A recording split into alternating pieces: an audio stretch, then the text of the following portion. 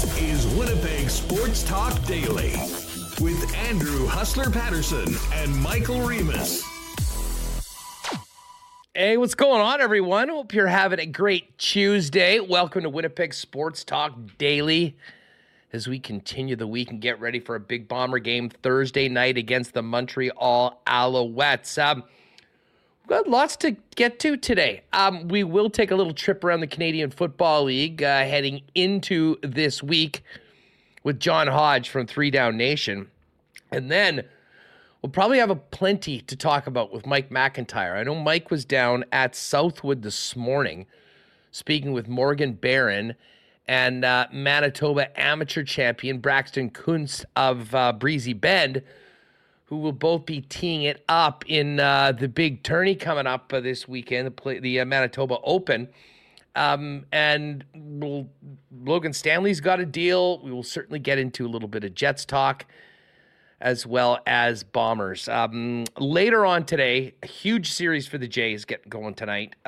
My guy, Kikuchi, on the hill tonight against the Baltimore Orioles. We'll take a look at the very interesting AL wildcard race and much more. But we're going to get into some Jets topics, and we've got some interesting stuff from Frank Saravelli to kick the show off as well, coming up in just a moment.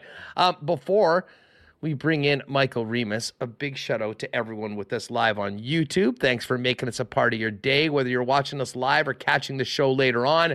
Make sure you've hit that red subscribe button and join us as we approach 10,000 subscribers. And tell a friend about Winnipeg Sports Talk as to where they can get us. And everyone on the podcast, thanks for making us a part of your day as well. Feel free to, maybe when you get back, check the video content we're putting out as well at YouTube. And if you haven't seen where you get the podcast, YouTubers, just put Winnipeg Sports Talk in wherever you get it, and I'll be there for you fresh right after we finish the show in time for your drive home from work every day if you're working a regular 8 to 4 or 9 to 5. Big thanks to the sponsors that make this show happen every day.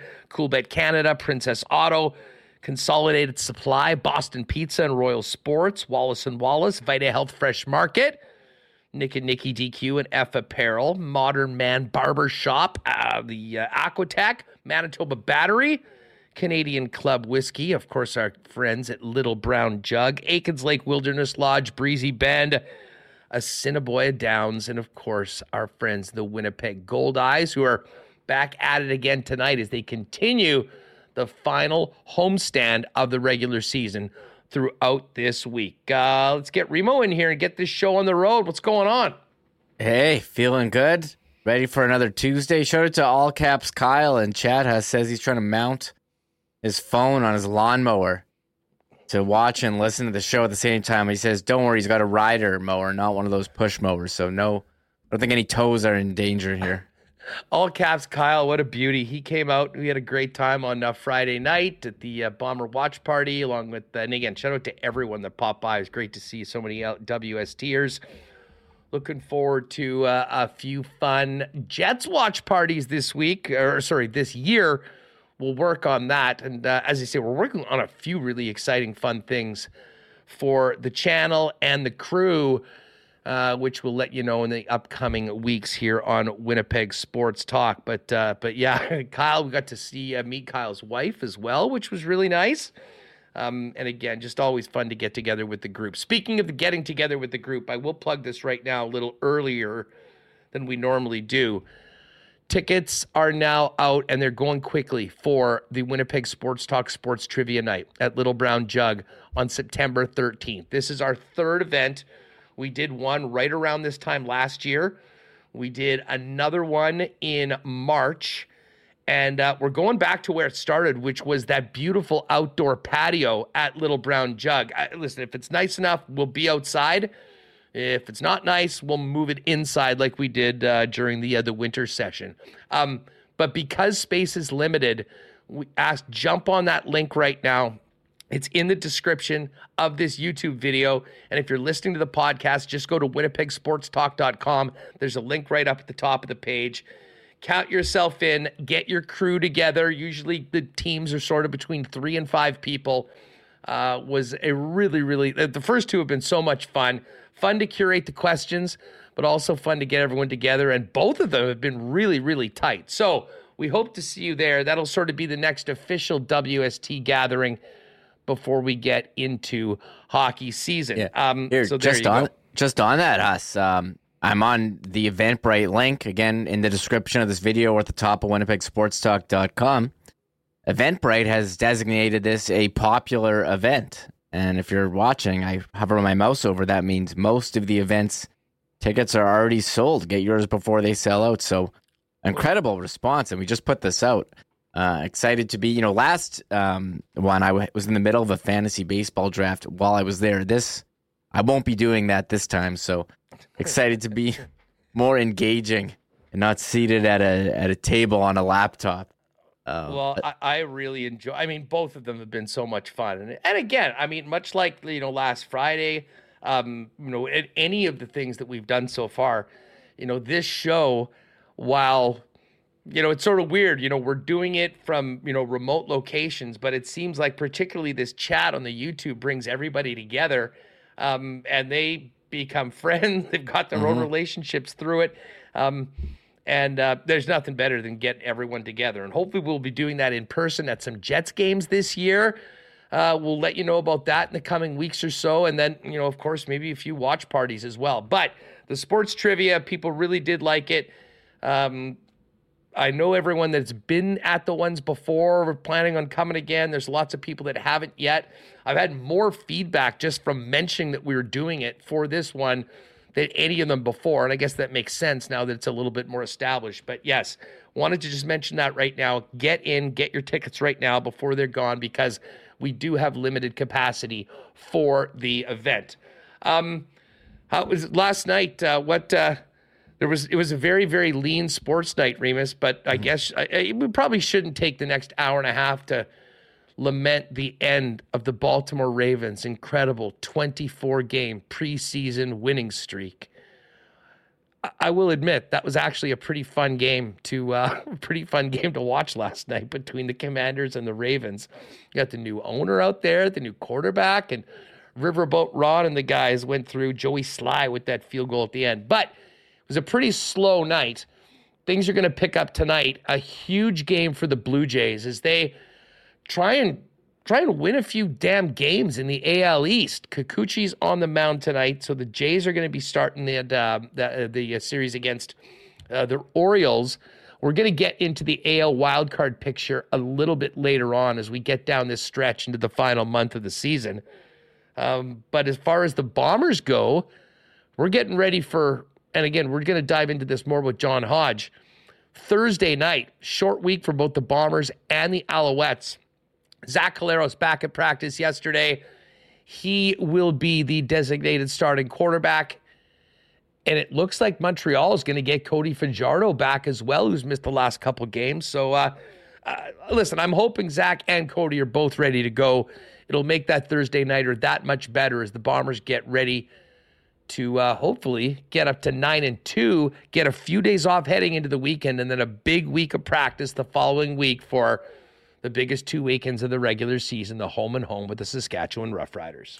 Yeah, as far as sports last night, I'm dialed into the baseball right now. I'm approaching the fantasy playoffs in one league, but I also got my eye on this AL wildcard race, which has really heated up. Seattle is absolutely on fire here. They just swept the Astros. They won 14-2 over the White Sox yesterday, and the Jays were not playing. So you look at the wild card, and it's Seattle, one game up on Toronto, and Toronto has this series with Baltimore, and we know how terrible they've been against the AL East. Here's 11-23. It's not great, not a great record against your own division, so super important. And I didn't see too much of the football. 11-23 is just nuts. Like Seattle's. By comparison, Seattle's like 12-15, Houston 11-10. I guess that's just against the East. We know the East is tough, but you think it'd be, they need to be a bit better than that. I mean, even Yankees 15-24 against the East. I mean, they're really not great, and the Jays just haven't figured out how to hit with runners in scoring position. I haven't seen an update on Guerrero Jr., who left the game Sunday with a finger injury. They did get Bo Bichette back, who was already off and running. So we'll see. And as far as the football, I mean, Caleb Evans, he led a game-winning drive at the end of the game against Ottawa, but Fajardo's been their guy. And you want to see, two QBs, two of the starters go head-to-head on the Thursday night, kicking off Week 12. Someone told me it was the last Bombers Thursday game of the year, and personally, I love the Thursday night. That's Gregory Liverpool, who's been telling us over and over it's the last Thursday game because he doesn't like Thursday games. He what says, do you have to get up in the morning on Friday for, Greg? I love it. I'm a big Thursday guy. We get to come on the show on Friday and talk about it. We don't have to wait until Monday. I don't know how everyone else feels. I'm a big fan of that Thursday. I don't have to use I like the Thursday way better than Saturday afternoon, although the Banjo Bowl Saturday afternoon you can get used to, but I don't know. I'm a big everything's different once we get past next weekend. Like there's a pre-Labor Day schedule. That's true. And there's a post-Labor Day schedule. And in the summer, these Thursday games are awesome. And as I say, I'd far rather have a Thursday game. As much as I like watching the Sunday night games on TV, I think certainly this crowd, Bomber crowd, people do take advantage of these summer weekends and leave town. Mm-hmm. Tough to get back for the Sunday games. Although credit to Saskatchewan, they had a hell of a crowd for that BC game on Sunday. And listen, that is great. But hey, we got a good one this Thursday. I think the schedule, it's nice for the Bombers to play early considering that the Riders are on a bye this week. So they can take some time off as well and they get ready preparing for the big home and home. We'll get to more CFL, though, coming up with John Hodge a little bit later on. I will just chime in that Thursday is basically like Friday in the summer, and Sunday night is for sitting at home and watching TV, not for going out in the summer. That's for me. So I was happy that the Bombers didn't have any of the Sunday night games, but I haven't minded watching them on TV. That's our CFL schedule. CFL schedule this week, honestly, this year so far has been great. I mean, I've always liked the double headers. But having a game a night, Thursday, Friday, Saturday, Sunday, listen, it's been a huge win for the Canadian Football League. The ratings have been awesome, and spreading those games out, I think, has really worked. The Sunday game particularly has been a success, and that's not something they've had in the past. And now, we'll get into the time where, we kind of go for Fridays and Saturdays, and then the NFL gets going. You want to stay away from that Sunday.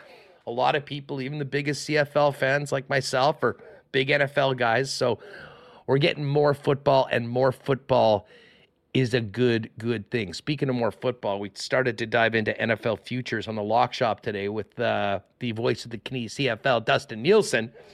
So check that out. Search Lock Shop wherever you get your favorite podcasts, or go to Lock Shop Bets over on YouTube and hit us with the sub there as well. Remo, let's quickly get into Jets, though. I saw a funny... It wasn't really it was a Sports Center segment last night with Frankie Corrado, who we've had on the program before. I really like it. He was talking about some of the Canadian team situations going into the upcoming year. And, he, as a former player, I think he painted a pretty good picture as to what the first day of training camp is going to be like.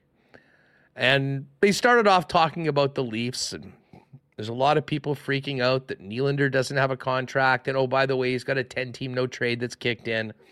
Austin Matthews has a full no move that is kicked in right now. I mean, both of these players could not have any more leverage on the Leafs than they already do. So we know those will be huge questions going on when everyone shows up. But I do wonder what is going to be where there'll be more of a media frenzy, or maybe a bit more of a circus. Will it be in Toronto, where there'll certainly be more people there asking those guys their situation, or will it be here in Winnipeg after an entire summer of trade rumors of Mark Scheifele and Connor Hellebuck, both of those players likely here in Winnipeg, talking about all of that on day one of training camp? And those aren't situations that are going away anytime soon. And how they're handled by both those players and the team, to be honest, I think is going to, in a lot of ways, set the tone for training camp in the early part of the season. Yeah, I think the Leafs have a lot of questions, Huss, with Matthews and Nylander, UFAs, the lack of playoff success. changing in the front office, firing Dubas and bringing in Brad Treliving. But a lot of questions here with the Jets, as we've basically been talking about Mark Scheifele and Connor Hellebuyck since, I don't know, before the end of the season. If you're asking me which one is, going to be, what was the question? What was the term used? The most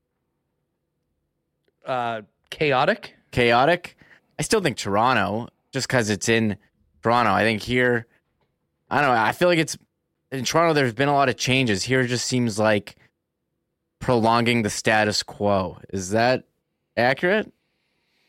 Well, no. I mean, listen, there'll be a bunch of new faces in here. I mean, in camp, and obviously, the 3 guys from the Kings coming in after the Pierre-Luc Dubois trade was pretty significant. However, I think we went into the summer thinking that there could and likely would be even more change. And I mean, listen, the Hellebuyck rumors and story came more coming out of reports that, he wasn't planning on signing an extension here in Winnipeg. I mean, the Scheifele stuff goes back, frankly, a year or two, but particularly the way the last 2 seasons ended. I mean, 2 years ago, Scheifele, everything that he said being really in stark contrast to every one of his teammates, what they were saying, and really coming across as, as a little self-absorbed and not talking about the team at all for a guy that, is technically a leader on the club. And then, of course, last year, the way everything just, it started off so well. The team was in such a good spot. And then, you've got him going AWOL for a while after being benched by Rick Bowness. And, obviously that was a big situation around the club. Now, we can't forget about Blake Wheeler being gone as well. I mean, Blake Wheeler got bought out. That cost them a lot of money. That alone, I don't think completely does everything they were hoping for it to accomplish. But again, there's plenty of stories in and around the Jets. In fact, why don't we get this clip from Frank up, Remo, if you can. As Frank Saravelli on DFO was comparing the Flames and the Jets situation. Of course, the Flames, similar to the Jets, have a number 1 center that has an expiring contract. Now, the Flames have been engaging the Lindholm camp in contract discussions, negotiations, an offer, if you will. We haven't heard any of that as it pertains to Scheifele in particular. A little bit of a different story with Hellebuyck. But here's Frank's comparison of the Flames and Jets situation and what they are dealing with heading into training camp and the beginning of the season, where the teams will be playing each other October 11th in Cowtown. I think they're absolutely between a rock and a hard place. I think their situation is worse than Calgary's, mostly because I think we have an understanding that Scheifele is probably not re-signing there. And we know that Hellebuyck isn't. You have to find a way to replace those guys. And Scheifele could be a really good trade deadline piece, but what if your team's in the mix? Yes. What if Hellebuyck plays your team into the mix? Could you see a big Hellebuyck trade before the deadline? I guess you could, but it's so rare and the value isn't there, as you mentioned. Teams don't like the idea of trying to rejig their goalie situation mid-year. So there you have it. And Reem, that certainly is not anything different than we've been talking about for the last few months, when it became more and more apparent that both of these players were coming back, and the fact that there is enough talent in this locker room for the team absolutely to contend in the Central and to be a playoff team. And there's opportunity cost to every single decision that the general manager makes. There's opportunity cost to next season if you trade those guys, and there's also a cost to what assets might be available to come back to the club if you ride with them through the deadline, through a playoff run, and then have them sign elsewhere for nothing. Now, the Jets do have some talented young players that have been drafted that are poised to potentially crack the lineup next year. But, you're not replacing Connor Hellebuyck, certainly, by anybody in the system next season. And I think it'd be naive to think that any of the young players the Jets have picked would be ready to do anything or even close to a Scheifele role in a rookie season. So Frank does mention the predicament the Jets are in, and I'm not sure it's any clearer now than it might have been a few months ago when we were heading to Nashville with high expectations of what might happen at the draft. Yeah, one thing that him and Jason Gregor pointed, and we've talked about this for a while, is how teams aren't looking to give up a lot for goalies, and the Jets feel like they have a chance to contend, and I agree. You look at the division, and the division they're in is not very good. It has Chicago and Arizona who are coming off tank seasons. Like, what's Nashville going to be? They didn't make the playoffs last year. St. Louis as well was out. They added Kevin Hayes in, lost Tarasenko. So I think the Jets feel like with Hellebuck, you got a chance to get into the playoffs, and who knows what would have happened if they would have had, been fully healthy, as Scheifele and Morrissey got hurt. I mean, it got off to such a great start in that first game, Huss. So maybe they are better off, playing Hellebuck, getting into the playoffs, and if you're not going to get a return that you think you should get, it does open up the cap space for next season. If you lose those guys. So again, storyline we're going to follow. We did talk to Jeff Hamilton, who thinks it's more likely than not that Scheifele would get traded like at the start of the year. Frank says he feels like Calgary and the Jets are set from now until training camp. So I think this is something we're going to be talking about every day. Like, when's the first mid-season trade board coming out? Because I'm already counting down. Week 2 of the preseason. Listen, we're going to get to John Hodge right away, and we'll kind of circle back with this with Mike. But to me, maybe, and we could talk about in comparing these 3 markets, Calgary, Toronto, and Winnipeg. I can already tell you what the Leaf guys are going to say. They're going to say, hey, we're working on things. Happy to be the Leaf. We're focusing on the season. Connor Hellebuck is going to say whatever Hellebuck says, which is always entertaining, but he's just focused on the next game and doing what he has to do. The interview of the preseason, I think, is going to be on Mark Scheifele because of the offseason, how much we've heard his name mentioned, the way the last couple seasons ended, his contract scenario. And I think, we hopefully will get a upbeat and motivated Mark Scheifele coming in with a great attitude for this camp. But you really don't know where he's at right now, with the club, with his personal situation, whether he was hoping to be dealt over the offseason and what he thinks about going forward. Let's not forget, Jeff thought that there's a real will and want for Scheifele to get a deal sooner as opposed to later and not risk injury. So there's a number of sides on this. We'll talk about it with Mike a little bit later on, but we are going to circle through the Canadian Football League heading into this Thursday nighter with John Hodge of 3 Down Nation. Just before we bring John on, it's just about time for me to head over to Modern Man Barbershops. I've gone back-to-back hat days. I think I will try and get that done this afternoon or earlier tomorrow. Of course, it's easy to do it at Modern Man because they've got 8 Modern Man Barbershop locations now conveniently located through Winnipeg, including the newest locations on either Pembina Highway or Plessis Road. Modern Man's got a variety of grooming services, including haircuts, beard shaping, shaves, color services, and more. You can book your look, make an appointment at modernmanbarber.com, and give them a follow on Instagram at Modern Man Barbershops. Our friends at Aquatech have had a very, very busy season, making people's pool dreams a reality. Still time to take the plunge and design your own custom pool, working with on-the-spot pricing with designers as well as financing options that suit you. And, of course, whole home renovations start with Aquatech as well. With thousands of renos as their foundation, let them upgrade any space in your home. With limited install dates left, though, visit Aquatech in-store or online to learn how they can make your in-ground or above-ground pool dreams a reality.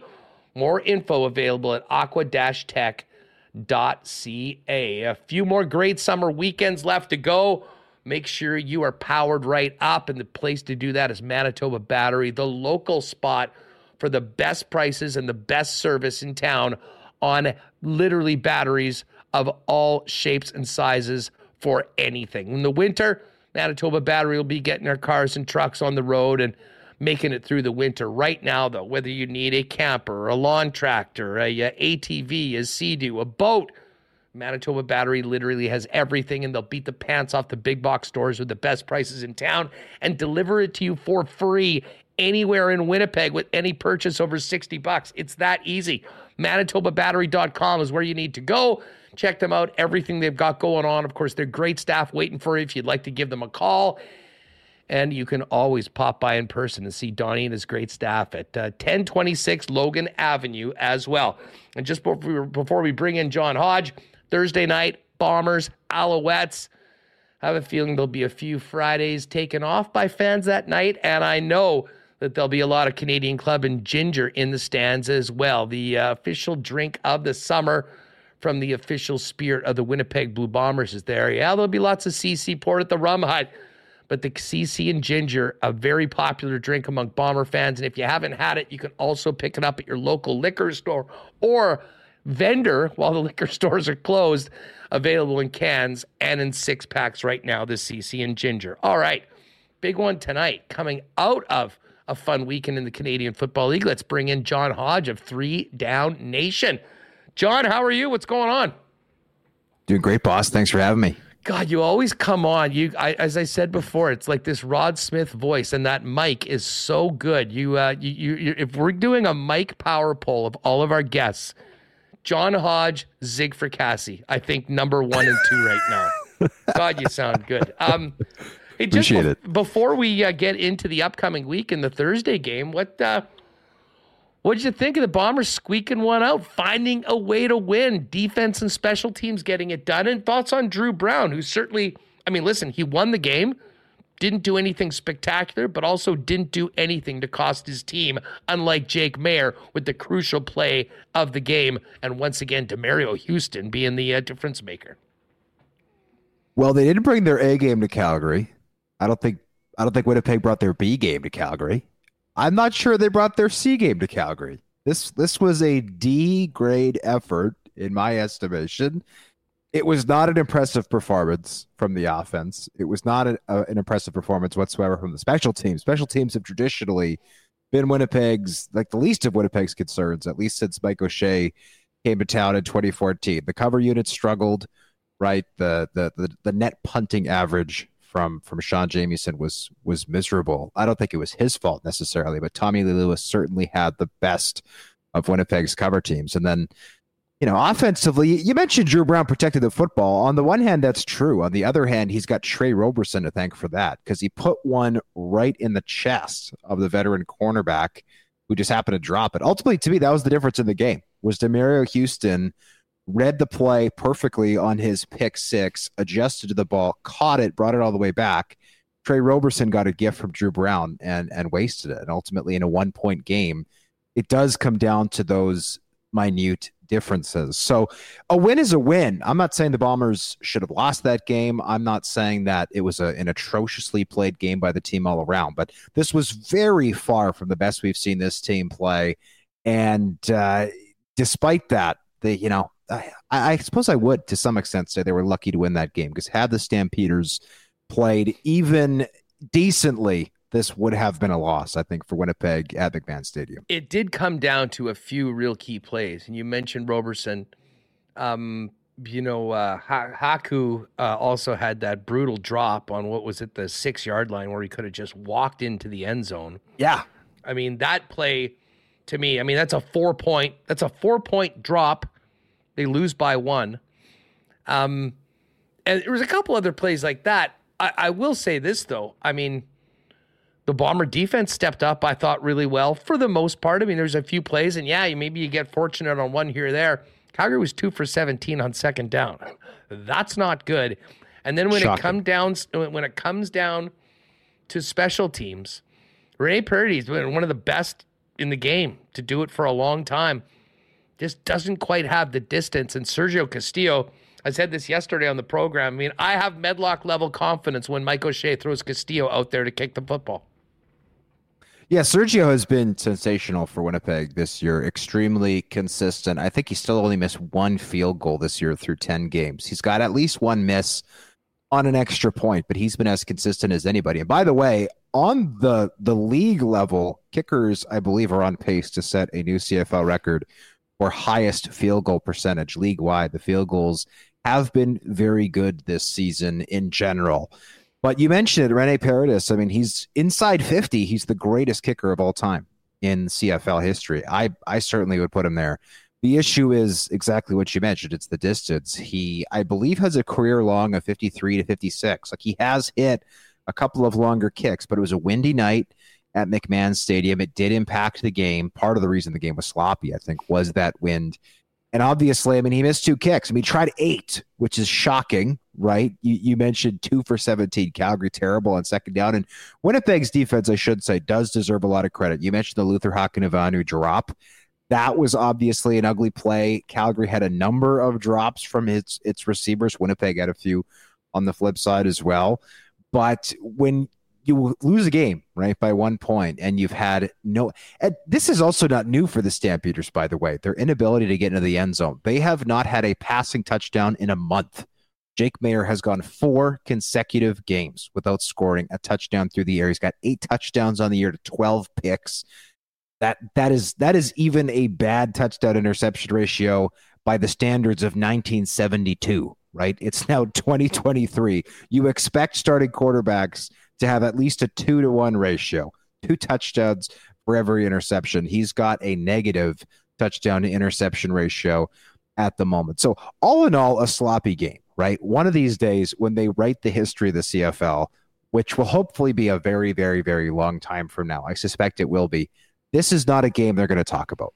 Right? This was, and Mike O'Shea described it as ugly. Like, this was an ugly midseason slugfest played in poor weather, and the Bombers should be thanking their lucky stars they got out of it with a win. And at the end of the day, I mean, Mike O'Shea said this week, they're not going to remember at the end of the season how this game went, right? They don't ask how, they ask how many. You got your 2 points you got out of there, credit to you, and they won the season series against Calgary. Likely that won't matter come the end of the year, right? There's now 5 wins separating the 2 teams in the standings, but a win is a win. The Bombers got it done, and I'm sure they'll look to clean up a lot of their sloppy mistakes this week when the Alouettes come to town. Just staying in the West, the Riders did the Bombers a favor on Sunday night, beating the British Columbia Lions. Again, I mean, the fact that they, there is the 1 game between them is great. If either team is 1 game above or behind the other going into October 6th, that game is still going to be for the division right now. But what did you think about the Riders? Of course, we're going to see the Riders twice after Montreal. We'll get to Montreal in a minute. But like, I still think the Riders, for a 5-win team, are not particularly better than many of the other teams that are below them in the standings right now. But I mean, you get Keenan Schiefer Baker back. Dolagala had, was able to get into the end zone 3 times. Have the Riders turned the corner? How big of a win is that for Saskatchewan heading into the Labor Day Classic for them after their bye week? Well, I don't think you can understate it for Saskatchewan. This is a team that, yes, came into that game with 4 wins on the season. Those wins, 2 against Edmonton, 1 over Ottawa, 1 over Calgary in overtime. Like, not exactly a murderer's row. Like the Riders had yet to beat what I would call a top tier team in the league. And by the way, none of their games against the top teams were particularly close. They lost by 18 to Winnipeg. They lost by 10 to BC in a game where Vernon Adams Jr. got hurt. And they lost to Toronto by 18. Like, they're getting mauled by the top teams in the league. So to not only get back to 500, put some breathing room between them and the Stampeders. Let's not forget the Stampeders now 4 games back of the Riders for 3rd. That's huge for Saskatchewan. The season series is still up for grabs between those 2 teams. You can't understate it for the Riders, right? They've got 8 games left. The schedule is not bad. Once the Riders are done, of course, with the back-to-back against Winnipeg that's upcoming, they're on bye this week. Then there's Labor Day Banjo Bowl as always. For them, I guess you hope to split, go 6-6 in the last third of the year, which again has a relatively light schedule. For the BC Lions, you're right, Huss. There is still that fateful October game at Vancouver that will probably decide who wins the West Division. But you have to be happy if you're the Winnipeg Blue Bombers, or certainly a fan of the Winnipeg Blue Bombers this past week. Again, the team goes into Calgary, plays a sloppy game, gets the win, and then the BC Lions lose. I imagine that's a pretty conflicting feeling for Bomber fans, right? Because they're happy the Riders won, which is not a thing that they're used to feeling, right? Very, very conflicted feelings, I'm sure, in Bomberland this past weekend. I found myself kind of still hoping that BC would come back and win the game, especially of course, especially because they were up by 18. I'm like, oh, if for no other reason than just the joy of tuning into that Rider post-game show, if they had actually found a way to lose, so that game would have been that good. But hey, you know what? I think it makes it should make the environment around that Labor Day game even better, because I know there was a lot of people that were down on the Riders. And listen, and we give them a hard time, and it's fun to go back and forth. CFL needs that franchise, much like the Elks, to be a hell of a lot more healthy than they've appeared to be over the last couple of seasons. And I'll say this, I thought the crowd was awesome. I thought they were into it on Sunday night. And I think it bodes very, very well for what should be an awesome weekend in about 12 days or whatever, when these two teams go at it in Regina. Yeah, and Jake Dolegala could very well be the starter for that game. Mason Fine was originally announced to be out for 2 to 3 weeks with a hamstring issue, but he was placed on the 6-game injured list. We know Trevor Harris is nowhere near back, so it's going to be one of those two. And if you're a fan of the Riders, then suddenly I think Jake Dolegala gives you some hope, right? There's not a lot of teams in this league that could win consistently with their QB3, and yet he went in and he didn't play like he didn't blow the doors off, but he protected the football, which is the most important thing you have to do as a young quarterback. He found some tight windows, right? That touchdown pass to Kean Schaefer-Baker, that slant play by the goal line was sensational. Firing that ball, just ripping that fastball through that window in BC's defense, because BC's defense is a very talented unit, and that's something that I think the Lions are going to have to tighten up. I mean, their offensive line was atrocious, right? Their left tackle, Kent Perkins, was out of the game, but it was the right side of the offensive line with Kent Broxton giving, I think he took 4 holding penalties, like unbelievable, and then getting beaten for sacks. Vernon Adams Jr. cannot take that type of beating. So certainly the Lions have some reflecting to do. Fortunately for them, they're hosting the Hamilton Tiger Cats this week. I would not want to be the Tabbies going across the entire country, to face a very angry and motivated group of Lions who know that they can't afford to fall 4 points back at the Winnipeg Blue Bombers for first in the West Division. So definitely a good week for the Riders, tough week for the Lions, but I do think the Lions are a very good team. I think they're going to bounce back, no problem here, and keep putting that pressure on the Bombers, forcing them to keep winning to stay atop the West for now. I got a lot of love for the Ticat fans. I think that, as far as the East, they're the most passionate. They always back their club. I mean, it's a gritty city, very similar to here. And I was feeling for those fans who, I have no idea why they waited out a, almost 2-hour rain delay to watch their team lose to the Elks. But you mentioned Hamilton going across to BC. I mean, that is an absolute mess right now. And I mean, obviously you lose your quarterback, lose a couple quarterbacks. It's probably not going to look very good. But what do you make of the Ticats situation right now, John, coming off that embarrassing loss to a team that was over for an entire half season before they went into Ivor Wynn, or Tim Hortons, I should say. I'm old like you, Huss. I still like to call it Ivor Wynn. Heck, I'm going to call it the MTS Center till the day I die. But as for the Ticats, I don't want to sound hyperbolic, but when I listen to Orlando Steinauer speak to the media, he sounds like a dead man walking. Like he really does. He has a lot of weight, carries a lot of weight in that organization. And yes, it is an organization that has been, at least people have speculated, and the buzz and the rumors have always been that there is some meddling from up top in that organization. From team president Scott Mitchell. With that being said, Orlando Steinauer has the title of president of football operations, in addition to being the head coach. And they've got like 3 assistant GMs, and the personnel side of it's a little bit of a mess. But Orlando Steinauer, the buck stops with him. And whether he went out himself and made these decisions, or whether, people who, work under him and he rubber stamps these decisions, the club's off season, which essentially saw them completely remake the roster ahead of hosting this year's Grey Cup, has aged like milk. Like Duke Williams, has had, been a distraction for that team at times. Chris Edwards has been a huge distraction for that team at times, taking penalties. Bo Levi Mitchell, 3 touchdowns, 9 picks. Then it gets hurt again, right? Like these offseason additions that they made have not panned out at all. And this team is playing the worst football it has of the Orlando Steinauer era. Let's remember this team went 15-3 in his first year at the helm in 2019. Absolutely dominated everyone along the way. And they've been actively bad this year. Really, really challenging. And by the way, their next 5 games, they've got BC, Toronto, Ottawa, Winnipeg, Toronto. That gets them to the last 4 games. That is as tough a schedule over the next month and a bit as anybody has. And they're already 3-6. The only thing they really got going for them right now, honestly, Huss, is that the Ottawa Red Blacks are 3-7. But honestly, between the two clubs, I think Ottawa is the better of the two at the moment. And if this team does not make the playoffs, I would even go as far as to say if this team doesn't win a playoff game, I thought there would be changes made. Unless something drastically changes, which I don't see, again, because of the way this team has looked, because of the tough schedule they've got coming up, I see this team making major changes this offseason. And that seems to be something that Orlando Steinauer is aware of, judging by the way and the tone in which he is speaking to the media. Yeah, and man, you mentioned Bo Levi getting hurt. I mean, we can't overlook how he got hurt. Freaking victory formation.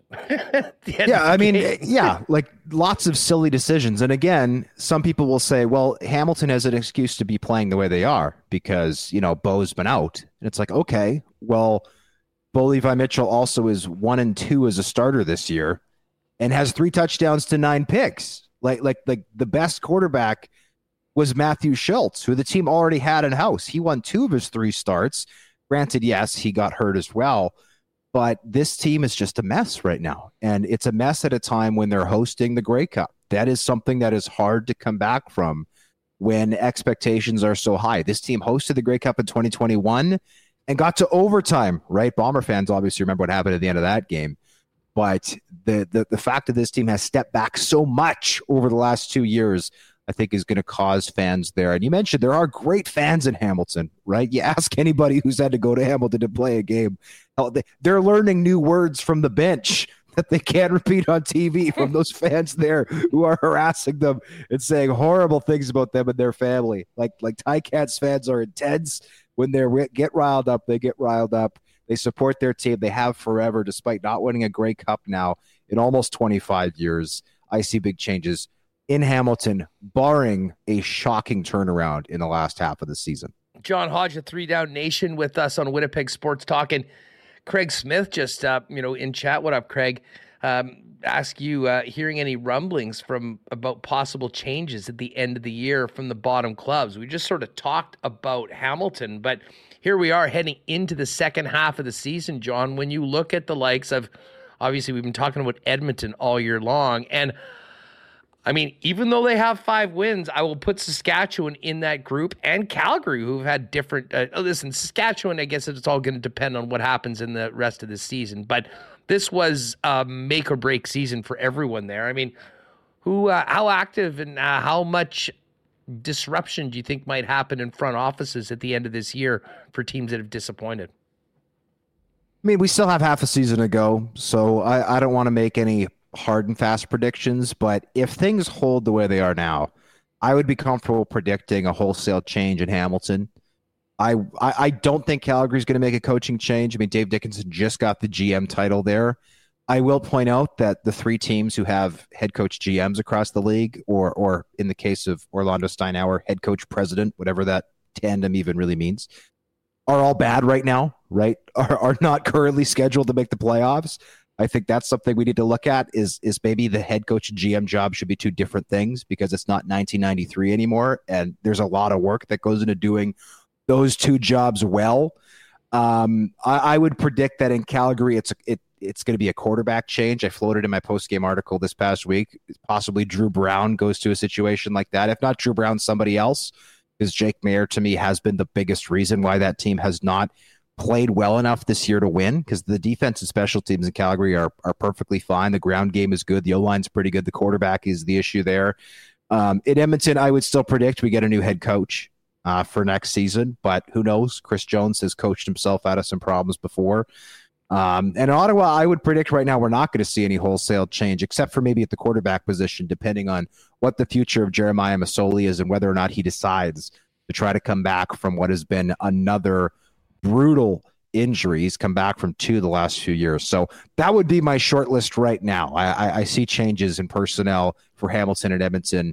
Off the field, I think probably at this point in time, I'd be comfortable predicting Calgary and Ottawa are more changes on the field. You know, just quickly on Edmonton, I mean, there had been conflicting reports that Jones was on a series of one-year deals. Victor Cui, the dearly departed Victor Cui, said that no, it was a 4-year deal. Do we have any clarity as to what Edmonton actually has the ability to do, John? Because it's been well documented that that salary cap for coaching and management, in a lot of ways, because of how much is on Chris Jones's plate, makes it very, very difficult for them to make moves, even if they wanted to, because of what they've committed to the guy that's the president, the D coordinator, and the general manager. Well, the reason the operations cap exists is essentially to rein in spending, right, on front offices. And one of the reasons the CFL wants to make that happen is to help expansion, right? You can go to a potential owner in Halifax and say, this is what you're going to spend on players. This is what you're going to spend on your front office. They don't want teams racking up massive bills in season that are potentially inequitable, right, from teams that have lots of money to spend versus little amounts of money to spend. So for that, it makes a lot of sense. To me, the easy fix to this is just say if you fire somebody, they no longer count against your cap, right? That's a very easy fix that they could do. And to me, that's a change they should make as soon as possible to help teams get out from bad hires that they make. It's not an advantage, right, to be paying somebody to sit at home. It's not a competitive advantage. It's a self-imposed punishment, essentially, for a bad hire. Here's the thing with Chris Jones's contract.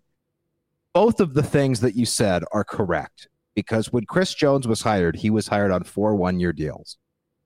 Victor Cui, when he gave his interview 4-6 weeks ago, whatever that was, no longer with the team, by the way, he said that no, his deal is a traditional 4-year deal. That's because Victor Cui redid the deal this past offseason. So Chris Jones had a 4 one-year deal contract in 2022. Come 2023, he's got more security. He's got a traditional 4-year deal. I was told there is a buyout that the team can still implement to get rid of Chris Jones. And reportedly, that is the amount of essentially 1-year salary. So if they were to fire Chris Jones right now, they wouldn't have to pay him through 2025, but they would have to pay him through 2024. So that is the reason for the confusion around Chris Jones' contract, because the initial reporting was correct and Victor Cui was correct when he did his interview.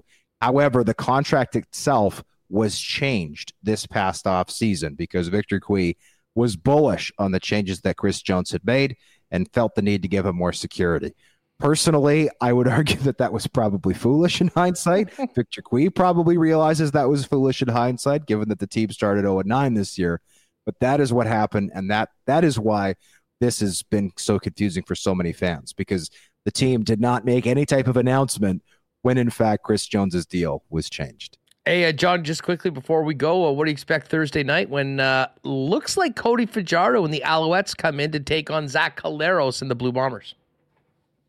I think we're going to see a Winnipeg win here. The line is really big. It's 8.5 points for Winnipeg. I think if Cody Fajardo's under center for the Alouettes, and you're right, it appears he will be, I would be tempted to take the Alouettes against the spread. But that said, I think Winnipeg realizes that there was some luck in last week's game. I think they're going to be motivated to show that was a one-off.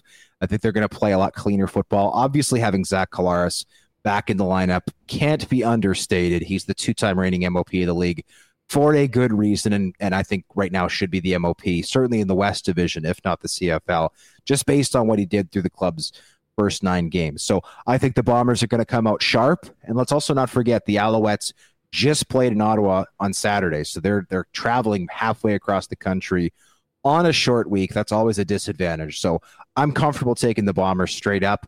Against the spread, I think if it's over a touchdown, I'm happy to take Montreal. If that line comes down to a touchdown, I'd be happy to take Winnipeg against the spread. I think we see them win by those 7 points.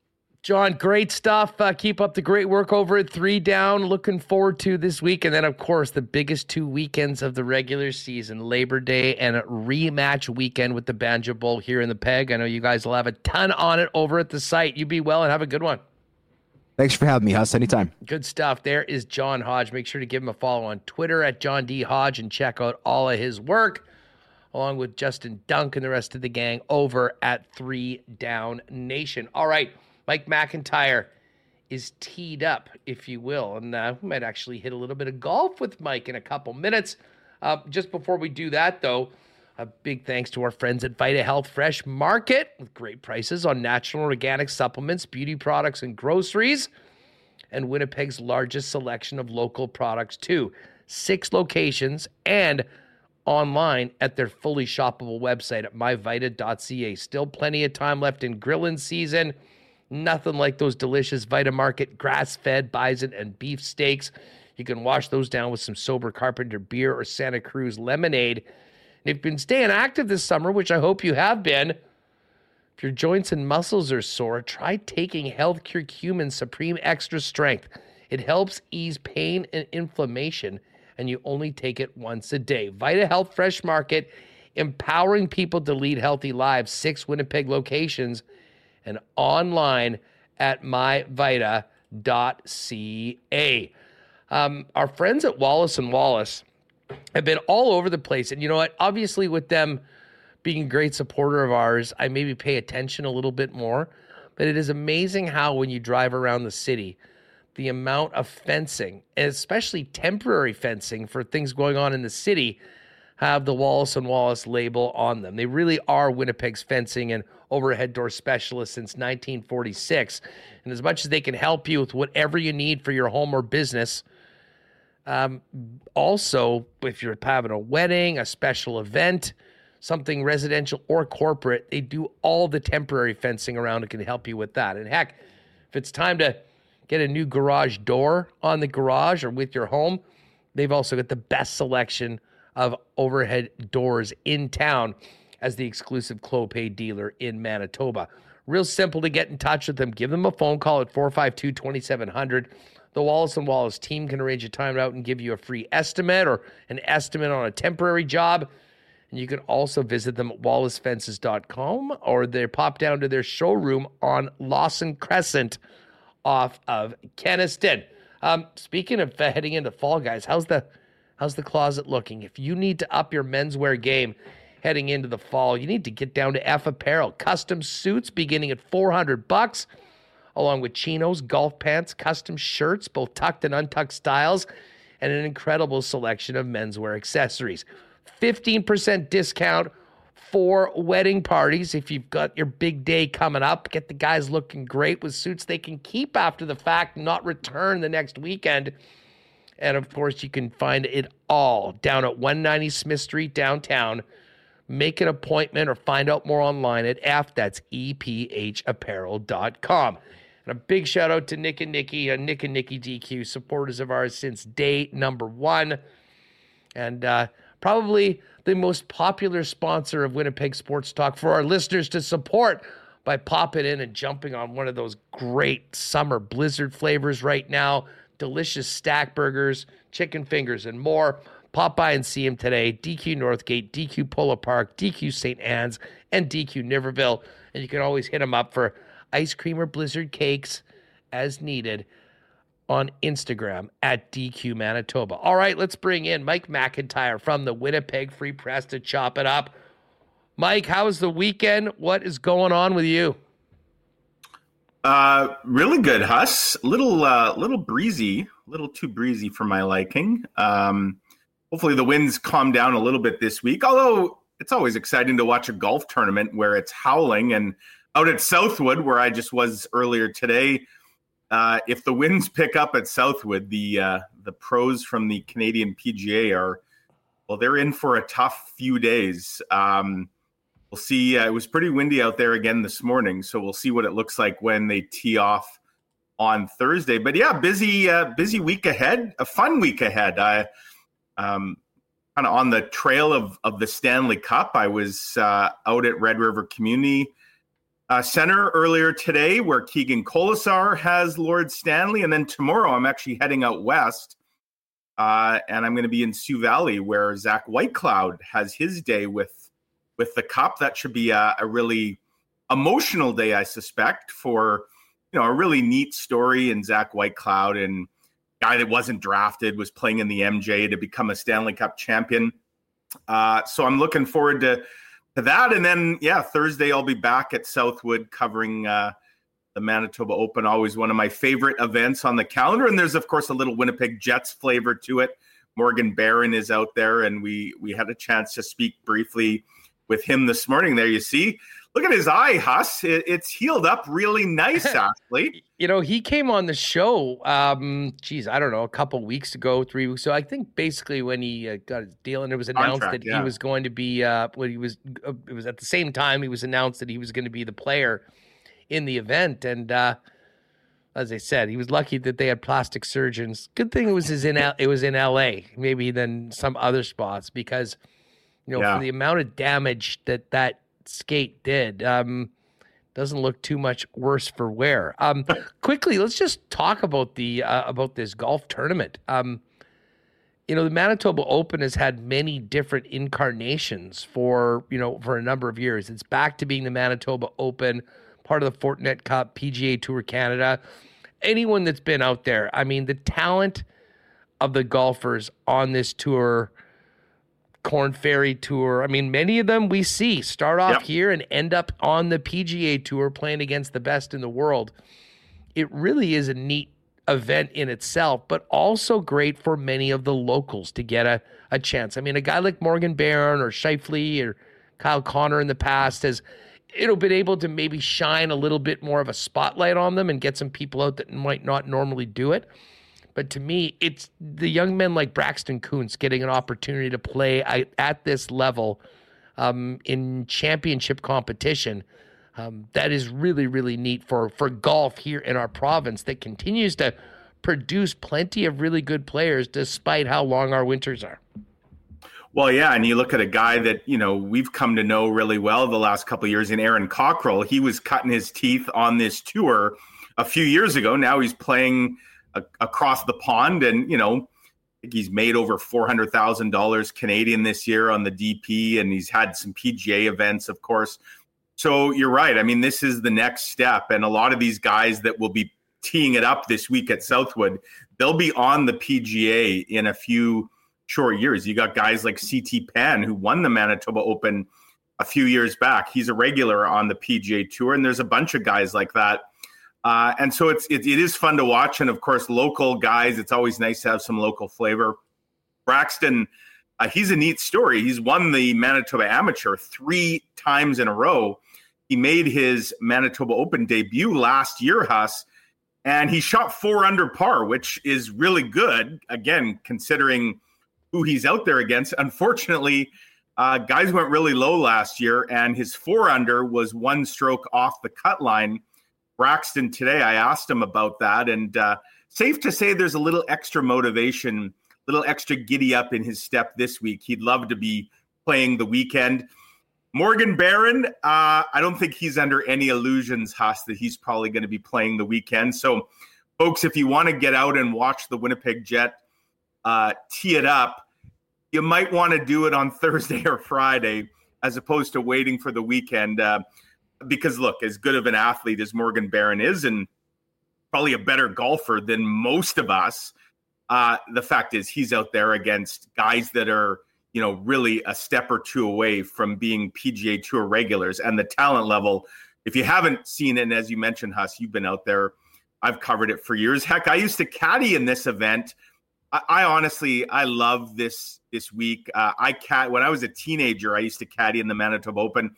And that was back in the days when guys like Mike Weir, Steve Stricker, who has always been my favorite PGA golfer, because I caddied 3 years in a row as a teenager for the same guy. His name was Barry Fabian. He was from Indiana. And his best friend on the Canadian Tour was Steve Stricker. So I actually got to know Steve Stricker. We used to play practice rounds with him. so I got to know him before he became, a big PGA Tour star, and always kind of had rooting interest in him. But yeah, there's some great talent out there, and let's hope the weather cooperates. That's always the big unknown. They've got some really neat additions to Huss. If you haven't been out to the Manitoba Open, they're kind of taking a page out of the waste management in Phoenix, where they have the big party hole on the par 3. They're doing that on the 17th at Southwood. DJ, beer garden, all that. It'll be a rowdy atmosphere, and the pros are really looking forward to that. It's a great way to see the next generation of stars. And so I'm looking forward to getting out there and covering it starting bright and early on Thursday. Yeah. So do we know when Barron's teeing off? The tee times, I believe, will come out later today. Okay. So we don't know that just yet. In the past, traditionally, they seem to have the Jets guys go, I think, Friday afternoon. So chances are he'll be a morning, and it flips, right? My guess is that he's going to be off Thursday morning and probably Friday afternoon. But we'll see, and we'll see who he's grouped with. He might be with some of the Manitoba guys. By the way, shout out to Ryan McMillan and Travis Fredberg. There was only going to be one actual Manitoban in this event in Braxton Kuntz, being the Manitoba Amateur winner. Morgan Barron, kind of a de facto local guy. But yesterday, Monday qualifying, Ryan McMillan shot 6 under par, and Travis Fredberg was 4 under. Both those guys ended up Monday qualifying. So just like that, we went from 1 Manitoba player to 3, which is always nice and great for those 2 guys to get in the event as well. So yeah, there'll be plenty to kind of look for. This is also, Huss, the second last event of the season. They wrap it up next week in Minnesota. It's the Canadian PGA, but they're having a Minnesota event. And then it's off to what is essentially the FedEx kind of finals that the PGA has. That's in Calgary in a couple weeks. So there's a lot at stake here. Guys are trying to get into the top 60 because if you're in the top 60, you get into that final event. There's big prize money. And guys are also trying to get into, I believe it's the top 5. Could be wrong. Top 5 or 10. They get their Corn Ferry card for next year. So again, you talk about this being a feeder tour. There will be a bunch of guys that graduate from this tour right to the Corn Ferry next year, and then they are just that one step away. So a lot at stake.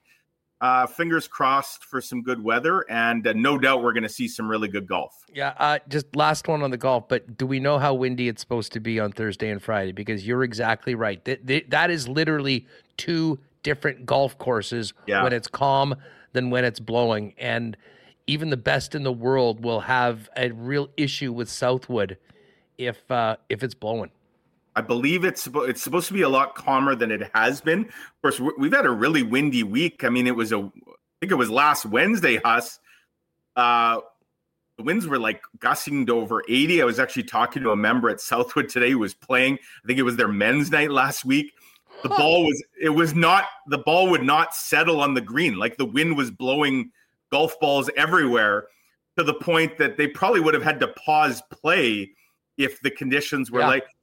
If I recall, Huss, did they not cancel the horse races last week because of the wind? Two days in a row. Right. First the smoke, then the wind. And then the next day they got one race in and then had to call it a night there as well. So all we're missing are the swarms of locusts. Which there's a lot of grasshoppers out there right now because it's pretty dry.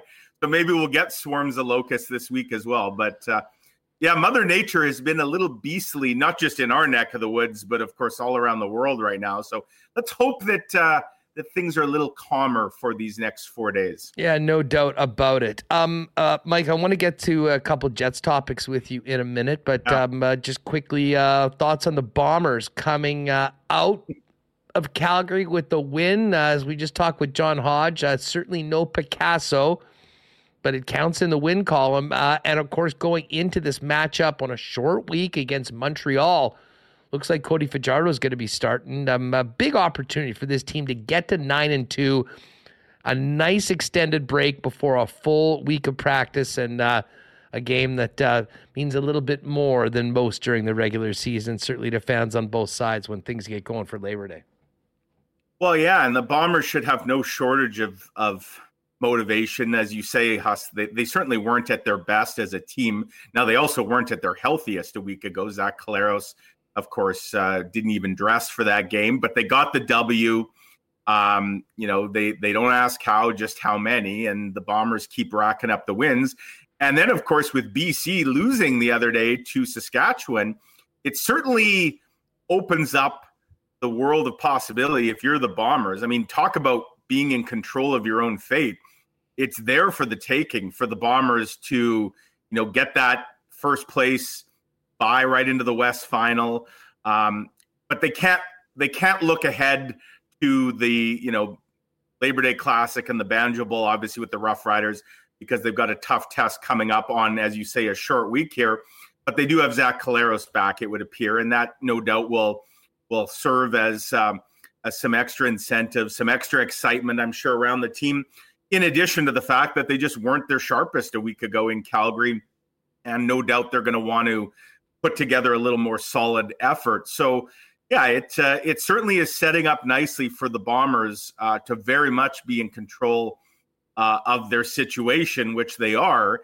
And, they're still finding ways to get wins even when they're not at their best, which is the calling card of a championship caliber club.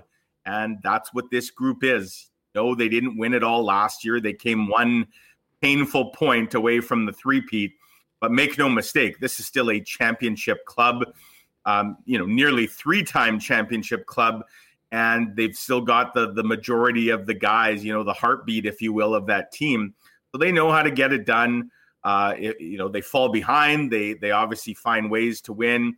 They're not at their best. They find ways to win. I'm sure, though, Huss, they would like to find a way to win this week, which looks like a complete 60-minute effort. And if they can come up with that, I don't think there's a team in this league, given the talent the Bombers have, when they're at their best. I think the Bombers clearly are the best in the league. And we'll see if they can come a little closer to that version of the team later this week. No doubt about it. And of course, the Argos might have something to say about that. Andrew Harris and the crew does come here September 29th in what should be a real special game. Hang tight for a minute, Mike, because speaking of this Bomber game, just moving on to hockey in a second, do want to mention Thursday night, big game supporting the honoring the military, Princess Auto game sponsorship, and the Princess Auto tailgate zone. Going to get going at 5:30. Get there early if you're heading to the game. $3.50 hot dogs, $3.50 pop, $5 beers. Get you nice and ready to get loud for 7:30. Of course, Princess Auto, proud sponsors of Winnipeg Sports Talk, and the place where you'll find the best deals on the most unique assortment of tools and equipment around. Everything you need to complete the projects on your list or start something new is at Princess Auto. 2 Winnipeg locations, and shop online 24/7, 365. at princessauto.com. Know a lot of Bomber fans will be making the move from the Consolidated Supply showroom on Niagara down to the game. Joe's always there, spicy. I think Buck's going to make it in as well. Consolidated Supply are the leaders in irrigation systems, artificial turf, new and used golf carts, is the exclusive club car dealer in Manitoba, and have other great options for your property, including hot tubs and amazing outdoor kitchens. Not to mention, they are the leader in small engine parts and repair. So many services that Consolidated Supply can help you, your business, or your property. Pop by and see them at the Consolidated Supply showroom, open to the public, 1395 Niagara Road East, or find out more online at cte.ca. And hey, if you're going to the game, you got to make sure you've got your blue on. Need to upgrade that Bomber gear wardrobe? Head on down to Royal Sports at 750 Pembina Highway. A great selection, including many of exclusives you won't find anywhere else. And get ready for Jets season with thousands of pieces of Jets merchandise. The upcoming NFL kickoff with all 32 teams represented at Royal. And of course, with hockey season just around the corner, a very busy hockey department right now as 40 years in the business as the local leaders in hockey. It's all there for you. See it for yourself. 750 Pembina Highway. And of course, you can also follow them on Instagram at Royal Sports Pembina for the latest merchandise drops and sale information. As I mentioned earlier, big series for the Jays getting going tonight in Baltimore. Kikuchi on the mound. No better place to get together with the gang to watch the Blue Jays than your local Boston Pizza, home of Blue Jays baseball. Ice cold schooners, world famous BP wings, gourmet pizzas, the latest from the BP feature menu, and hopefully a Jays win on the menu tonight. Hey, if you're staying in, you can always order online at bostonpizza.com. All right, Mike McIntyre's with us from the Winnipeg Free Press. And Mike, let's get back to the Jets for a minute. I want to talk about the upcoming training camp and everything that might be around it when we all get there on day one. But first and foremost, Logan Stanley signs a 1-year deal. I think I said last week on the show, this is going to be $1 million, give or take 50 or 75 grand on either side. Well, we nailed it right on it. No surprise. But what do you make of Logan Stanley's predicament, his situation with where he is on the organizational depth chart going into, a training camp that, will have a lot riding on it, but I'm not sure, put it this way, what would it take for Logan Stanley, other than injury, to even be in the top 6 at the beginning of the season? I don't think there is anything besides injury that would, or illness that would get him in the top 6. And, his $1 million salary, is that a salary the Jets would potentially try to move to the American Hockey League in terms of, is that salary prohibitive from a team putting in a waiver claim on Logan Stanley? Maybe. If there's a team that, they because it's obviously more than the league minimum, does Logan Stanley clear waivers? I still think Huss. I doubt it.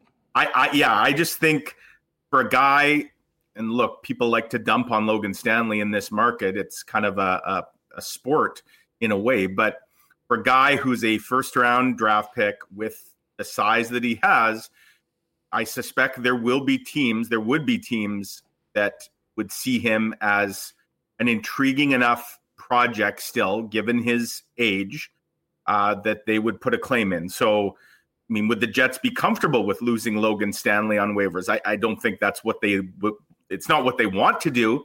But I also think, Huss, that attempts to move Logan Stanley, perhaps for something, a late draft pick, something along those lines, have not met with success. Because if there was something out there that they could get, we may have already seen that move happen. So the $1 million salary, it's not so high that it's going to scare teams away. But I do think Logan Stanley probably starts the season as the 7 or 8 guy in the press box, again, barring injury or barring trades, which, certainly could still happen between now and opening night. But, they still have Declan Chisholm, obviously, to sign. He's the last remaining RFA. I don't think there's anything to read into why his hasn't got done yet. It's probably just a matter of Kevin Cheveldayoff prioritizing different things. I suspect Declan Chisholm will come in somewhere around the league minimum. I guess there's the question of, is it a one-way or a two-way or some combination? Is it 1 year, 2 year?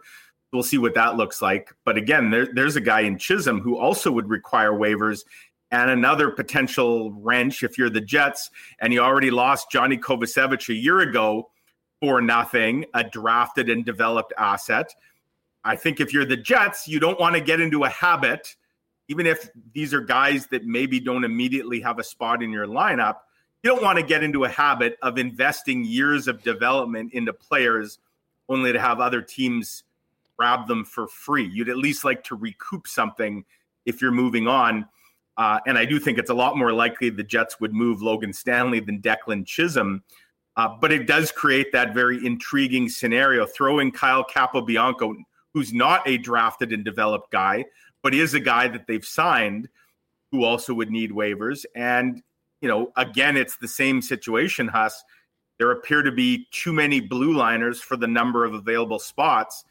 And someone or multiple someones are going to have to go on waivers when the season is ready to begin, assuming everyone's healthy. And that will be something, obviously, to watch. So there is time between now and opening night for a move or two or more to be made. And maybe as we get closer to camp or even into camp and teams get injuries or whatever, maybe Kevin Cheveldayoff's phone starts ringing. Maybe what he hears on the other end of the phone starts to sound a little more appealing than what he's heard so far. By the way, for those who are counting the days, let me give you a little glimmer of hope here, Huss. You know that this week and next week, that is kind of the end of the dry period, if you are, with the Winnipeg Jets. I talked to Cole Perfetti last week. He's coming in right after Labor Day. He told me a bunch of regulars will be in town the week after, like that week, starting, I guess, around the 4th of September. So around that week, expect informal Jets veteran, if you will, skates to start happening down at the Hockey for All Center. The following week, the rookie skates will officially begin prior to the rookie guys or the young guys going out west for their little tournament that they play. And then the week after that is the formal start of training camp. So we are on the cusp of a hub of activity in this city. As soon as Labor Day is in the rearview mirror, there will be the majority of Jets in town. And maybe then the news will start to pick up a little bit. Well, I can tell you there's a couple players that the news will pick up just on account of them showing up in Winnipeg, getting ready to start a season. We know who those guys are. Who might those be? We'll get to Hellebuck in a minute. But we talked about this earlier on, and I'm not sure. And again, maybe this is hyperbole or recency bias. Maybe it is. But I'm trying to think of an interview or a media scrum that would be more highly anticipated than Mark Scheifele's first of the season when he gets here. Considering the way things ended the last 2 years, the last year of the contract, the trade rumors all summer long, and the fact that he still is a Winnipeg Jet, to me, not only is that going to be incredibly interesting, I think for anyone that pays attention to the Winnipeg Jets, Mike, I think in a lot of ways it's far more important than most of these ones that'll just come and guys will say whatever and they're moving on. Because in a lot of ways, I think it sort of sets the tone for Mark in particular, his role with the club, his short-term future, never mind long-term future. What do you make of all of that? Of Mark's, just assuming that he's going to be back with the Winnipeg Jets, regardless of how the team handles things once the season gets going. But him coming back here, arriving, and speaking for the first time since everyone spoke at the end of last season and went on their separate ways. Oh, I agree. It'll be much anticipated. Blake Wheeler speaking for the first time after losing the C last fall was also a hotly anticipated interview as well. But Scheifele will be right up there for sure. Look, if you're into good omens or good signs, Huss, I don't know if you saw, I was making the rounds of social media last week, some video of Mark Scheifele skating with a group of players in Toronto, as NHL players tend to do. They get a big group of them. I don't know if you saw the video, Huss, but Mark Scheifele's out there wearing a Winnipeg Jets practice jersey. Not every guy was wearing the jersey of the team that he plays for. I don't know what to read into that, but is the fact that Mark Scheifele was proudly sporting the Jets logo during a summertime skate? There we go. This guy's wearing a Nike hat. This guy's wearing a Nike hat for every single interview he's done for the last 3 seasons or whatever, for the most part. I personally will not take too much from that, Mike. Now, what if he was skating around with the Winnipeg Jets flag? Would that have done it for you, Huss? Look, maybe it's the only jersey he had, but real intense work out there, as you can see. Beer league, summer beer league special going on. He's going to come into shape. I mean, like this, there's absolutely no question about his preparation for the season or what he brings to the table. I mean, to me, this entire thing is, and obviously we're going to hear Mark speak about Blake Wheeler being gone. I mean, I know that was the big story early on, and we haven't really, it gets sort of done. It's in the past. We haven't talked a lot about it, but I mean, they spent a lot of money to move off of Blake Wheeler, who had quite a productive season. I mean, they haven't come right out and said why they did it, but we all know. And let's face it, Mark hasn't been too far removed on that. So I'm fascinated about where that leaves him with the club. Never mind his contract situation. I mean, there's two big sort of elephants in the room, if you will. By the way, Huss, inspired by our chat a week ago, I actually wrote a column late last week about the Jets captaincy and how I believe, one of the first orders of business should be to name a new captain. And I gave my 2 cents on, the various candidates, looking at the current leadership group in Josh Morrissey, Adam Lowry, Mark Scheifele, and then some dark horse candidates that I said, if Mark Scheifele does get moved, there will at the very least be a new alternate captain who's needed. But interesting, I ran a poll, and I know you guys did as well. I'm guessing our polls ended up being fairly similar in results. I had about just over 1,200 folks who weighed in on mine. And I asked the question, who should be the next Jets captain? And I listed the 3 current alternates, Morrissey, Lowry, Scheifele, and then I just had a other category. So 1,200 plus votes, Josh Morrissey, 48%, Adam Lowry, 44%, Mark Scheifele and other tied with 4% of the total vote. I'd be curious who folks had in mind as other. Didn't get many names thrown my way, but some of the names that I mentioned in my piece as potential alternates that could move into the leadership group. Brendan Dillon, although of course he only has 1 year left on his deal. So you wonder, would they do that or would they wait to see if he gets extended? Nino Niederreiter, same situation. And Nikolai Ehlers, for the reason that, and I think you would agree, Huss, there's nobody that tells it like it is quite like Nikolai Ehlers. There's nobody who's quicker to point the finger of blame at themselves than Nikolai Ehlers, which is kind of an admirable quality. He doesn't throw teammates under the bus. He routinely throws himself under the bus and then drives over himself with it, almost comically at times, where he'll take the blame for things that he's not even responsible for. But in terms of a long-standing kind of core guy, Ehlers was a name that came to mind as well. So maybe some people kind of were thinking of him. But to your point on Scheifele, we're definitely going to want to hear what he has to say about a number of topics. And as you say, kind of a table setter, a mood setter, if you will, for a very important season for this Jets team. And I do suspect Mark Scheifele is a very smart guy. I suspect he's going to come in and probably say all the right things to kind of get things going on the right foot. Yeah. What did you say your poll was between Morrissey and Scheifele? 48 to 44. Morrissey 48%, Lowry 44%. Ours ended up at 48-47. And I can't remember, to be honest, who won or who lost. I mean, it was basically that close. But here you are. Here's breaking news. They were playing for it. There they are out golfing last weekend out in Calgary. I'm not sure what the stakes are, but maybe the sea was on the line in this picture. Well, if that's the case, I saw that post, and I believe Josh Morrissey said something like, "Thanks to Adam Lowry for carrying me." Josh Morrissey implied that Lowry was the better of the two on the course. There were a couple people, Huss, and I don't think the Jets would do this. I don't know the value in this. I did see a few suggestions saying, what about home and road captains, where you'd have basically these two guys would split the captaincy. One would wear the C at home, one would wear the C on the road. I don't believe there's anything in the NHL that says you can't do that. But there aren't many teams that kind of do that. And I don't know if that would be something the Jets would even entertain.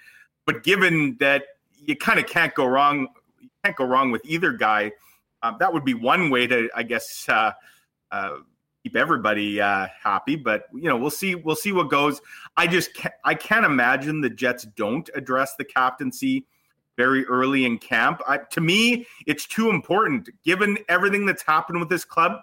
If you want to do more than just talk the talk about culture change and turning the page and all that stuff, you have to then name a cat. You can't just go into this season a second straight year without a captain. To me, I don't care about, some people say it's just symbolic. It doesn't mean anything. No, to me, it's too important. You got to get this out of the way early, and you got to get it right.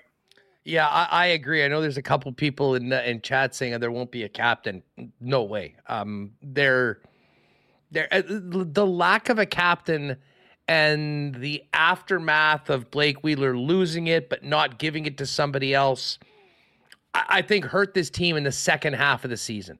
Yep. I mean, listen, in the first half, I mean, everything sort of started going well. I think a lot of what Bones was preaching was, being, heeded to, listened to, and listen, they were getting good results on the ice. When you really do need that captain to step up is not when things are going great.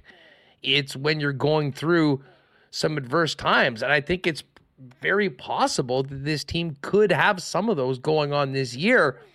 And obviously, what happens to this team on the ice will have a huge, huge effect on, the Jets' opportunity or willingness to trade either of those two players that we've talked about. I'm sort of with you.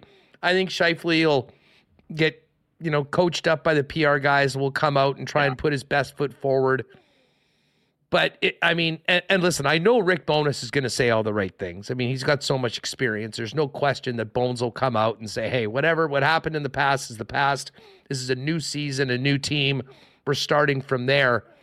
I hope that a lot of the players would be, because, the last thing we remembered from a lot of these guys was, bowing out in the meekest way possible to the Vegas Golden Knights with almost no fight in Game 5. And then the biggest topic of the final meeting with the media was basically a team-wide borderline wine and cheese party. And that's wine with an H, about the coach, not liking the way things were dealt with. So, all of that around this club. It's not like we've been talking about it nonstop through the season, but it kind of is something that I think needs to just be talked about, put aside, and then move forward. And listen, if Mark Scheifele is going to be on this team, obviously his contract is going to be a concern, and, his future will be of something that he will certainly be thinking about personally. But I think everyone, including his teammates, want to know that, he is in and committed to doing what they're trying to do as a group, not doing as a bunch of individuals to get personal contracts. Yeah, absolutely. And if Jets fans out there want to hear something positive or encouraging about the coming season, let me offer this. I had a great one-on-one over the phone with Cole Perfetti last week. He's, of course, back at his home in Whitby, Ontario. Says he's 100% healthy. We talked, of course, about his injury history, including his most recent one last February, how he worked his tail off to try and get back for the playoffs and was on the cusp of being cleared to play when the Jets laid that egg in Game 5. And, of course, all that hard work to get back ended up being kind of for naught. But Cole Perfetti told me a few interesting takeaways. One is he was pretty adamant, Huss, that he wants that second line center spot. And in fact, he believes that playing center might be valuable to him in terms of keeping him healthy, keeping him in the lineup. There's no question he's taken some lumps early in his career. He's a natural center, played center all through junior, but of course here in the NHL, he's primarily played the wing, and he's taken some big hits, suffered a couple significant shoulder injuries, a back injury.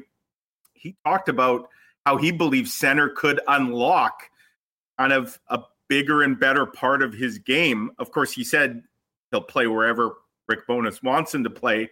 But I thought that was interesting because I think one of the storylines of camp is going to be whether it's Cole Perfetti, Gabe Vilardi, maybe Vlad Nemesnikov, who's taking that spot, assuming Scheifele is still with the team and is the automatic number one center. The other thing he talked about completely changing his training this summer, Huss, He's now with a guy out of Ontario, out of the Toronto area, who he said is a big rehab guy, works with a lot of NHLers.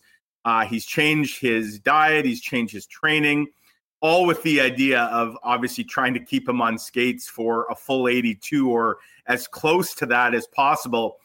Because unfortunately, Cole Perfetti's first 2 years in the NHL, while delivering a lot of promise, a lot of excitement, have also dealt a lot of injuries. And he believes there's no rhyme or reason why he suffered these injuries, that it's more bad luck than anything, that maybe he's gotten out of the way and he's hopefully primed for a really good, healthy run here. But there's no question, Huss, he talked about how excited he is.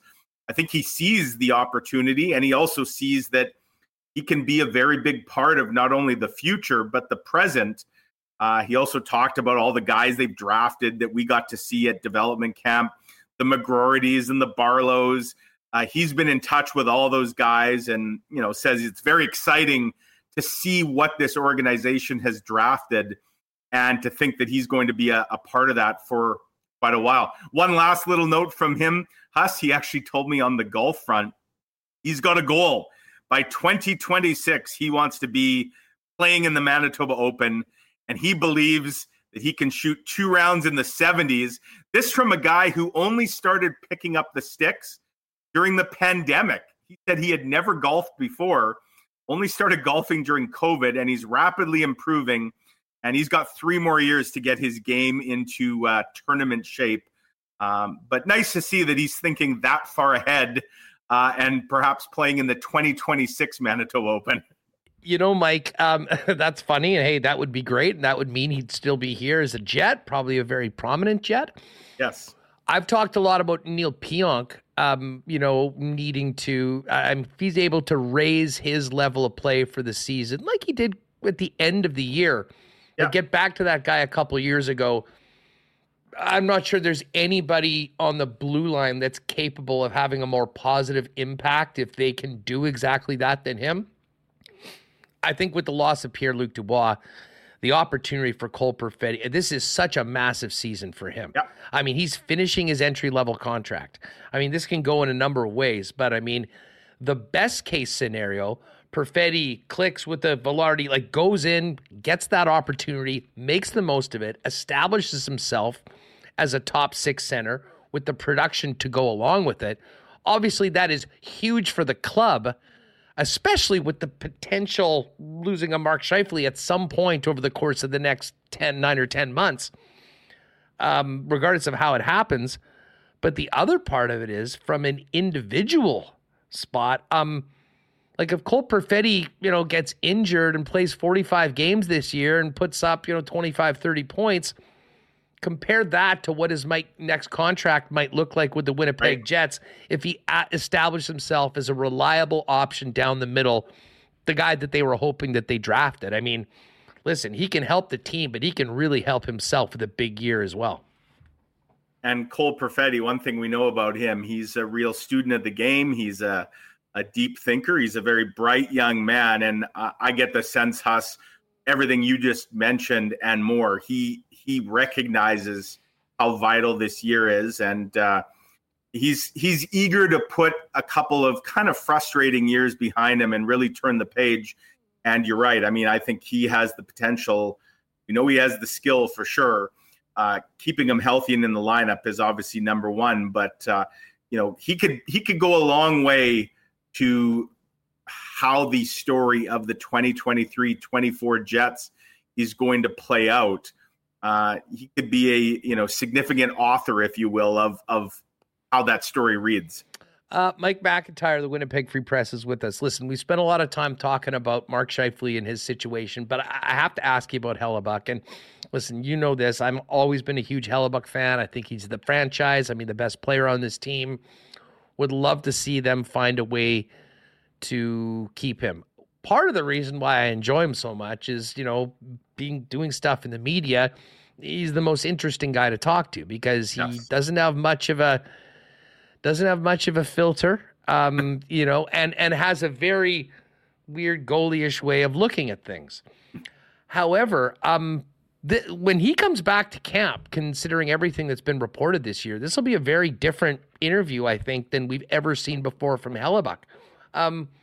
What do you think you hear from the goalie? And I mean, when someone inevitably asks him why it's reported that, he's not interested in signing an extension here in Winnipeg with the Jets, where do you think that goes? Because there have been some back and forth that have been somewhat contentious, and I would say this topic more than anything has the potential to go there.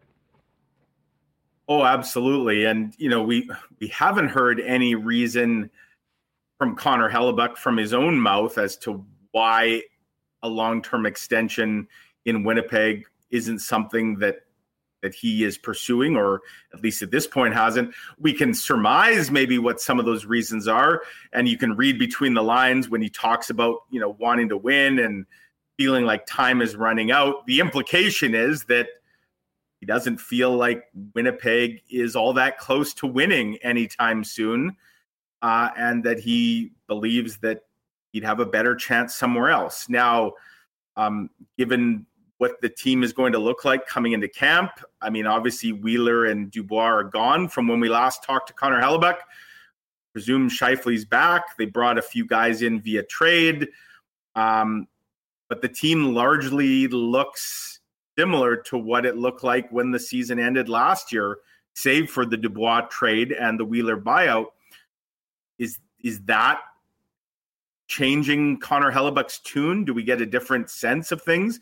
Because you're right, Haas. I have no doubt the Winnipeg Jets would love to get Connor Hellebuck locked up, because we know this for a fact. When you have Connor Hellebuck in your net, regardless of maybe what you're dealing with injury-wise or roster-wise, you have a fighting chance. He gives you that opportunity night in and night out.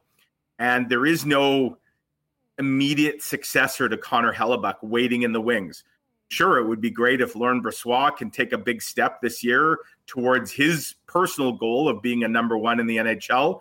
There's certainly a couple of young guys in the system that look promising, but are probably still a few years away. But without a guy just immediately challenging Connor Hellebuck, so much of the current Jets' hopes and dreams, it would seem, are tied into Connor Hellebuck. And that's why his status is such a major talking point, because it feels like in a lot of ways he controls the direction of this franchise, not just in the coming months, but perhaps for a few years. And so, I think both the Hellebuck and the Scheifele interviews, which I suspect the Jets PR staff will want to get those ones out of the way quickly.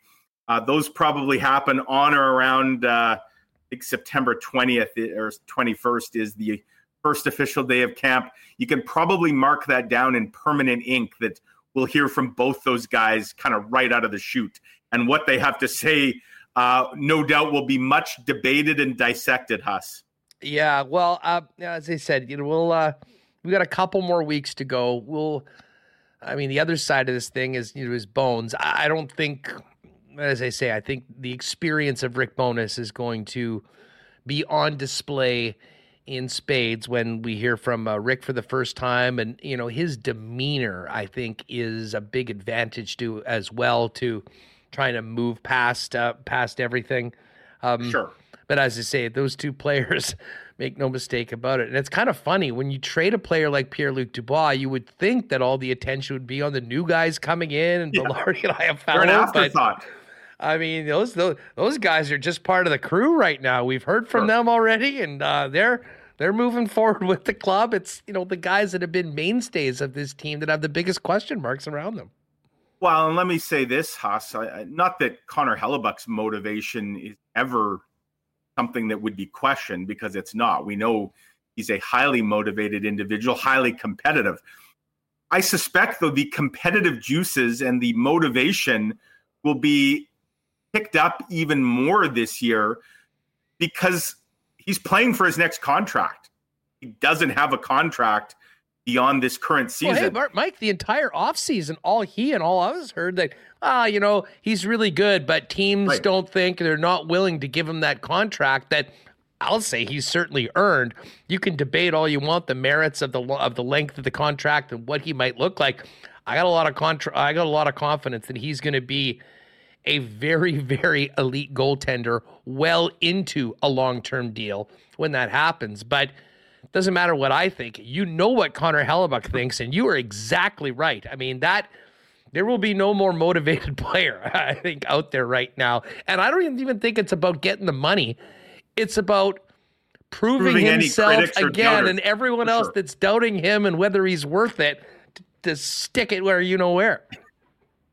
For sure. And again, we know Connor Hellebuck is a guy who takes great care of himself. And so, it's not like he has an injury history where there'd be red flags. I suspect he would be in a position where he can be a very good goalie for a very long time, whether that's here or somewhere else. But if you're the Jets, Huss, even if he's not here for that much longer, the Jets obviously hope that they get a motivated Connor Hellebuck who, brings them obviously a lot of good nights at the office and helps the cause for however much longer he's here. And I do suspect we're going to see that. So in addition to everything else, I expect to hear some things from Connor Hellebuck on day one of camp about just how hungry he is. And it won't be a cliche. He will be very, very hungry. No question about it. Everyone will be hungry to hear from Connor as well when he shows up in the peg. Mike, great stuff today. Thanks as always. Enjoy the golf tournament. We'll look forward to your reporting on a very busy week around the province with the Cup here and the tourney and everything in the Winnipeg Free Press. And we'll look forward to doing this again with you next week as we inch closer to September 20th and, of course, October 11th when the Jets drop the puck in Calgary against the Flames. Right on. Sounds good. Thanks, Huss. Thanks so much. There's Mike McIntyre. Great stuff from the Winnipeg Free Press. All right, we've still got lots to get to today on the program. But, of course, we were just talking golf. Big weekend for golf in Manitoba with the Manitoba Open here. And, of course, Breezy Ben's Braxton Kunst now has some company, as Mike just mentioned on the program, after the qualifiers. Breezy incredibly proud of the back-to-back amateur champion. And, of course, Breezy has an incredible junior program that has cranked out so many top young players here in the province. And it's Breezy and Elmhurst, it seems, every year going at it for that Monday Putter Championship. If you're looking for a long-term home for you and your family with a great junior program, spot for the women, a men's night, and maybe the best patio around Manitoba Golf, Breezy's that spot. Find out more on getting on the waiting list for 2024 now. I would not wait on this. Talk to Corey Johnson at the clubhouse or go online to breezyben.ca for more information on the upcoming 2024 season. A big shout out to our friends at Aikens Lake Wilderness Lodge. Speaking of 2024, they are booking well into 2024 right now. Cannot wait to get back there. But in the meantime, if you're looking for a world-class fly-in fishing adventure and experience where you can be on the water in less than 2 hours from the city of Winnipeg, Aikens is that spot. Go to aikenslake.com to find out more, or hit up our pal Pitt Turan on Twitter at Aikens Lake. Now, off the top of the show, everyone, some of you might have joined us late. I mentioned about the next Winnipeg Sports Talk Sports Trivia Night at Little Brown Jug. And as Remus mentioned, let's just say we announced it just a few days ago, and ticket sales have been crazy for it. I think people had so much fun at the first couple. They're making sure they're counting themselves in. Don't leave this one late. As Remus said, it's selling very well at Eventbrite, and we do have limited availability. That's why they're tickets for this event. So if you're listening to the podcast, go to winnipegsportstalk.com and click on the link at the top of the page. If you're with us on YouTube, just click on the description of the video, and there's a link right there. Grab some tickets for you and your friends. We'll see you on September 13th at Little Brown Jug for what should be another great time. And hopefully the weather cooperates and we can do it outside on that beautiful patio that hosted the first night that we did it over at Little Brown Jug. Of course, while you're at it, check out everything they've got, including that amazing deal. I think as long as they've still got any beer left, and blowing out 1919 and generic in a 2-4. I left $2.44 a beer. Best deal I've ever heard for Little Brown Jugs. 2 number 1 brands.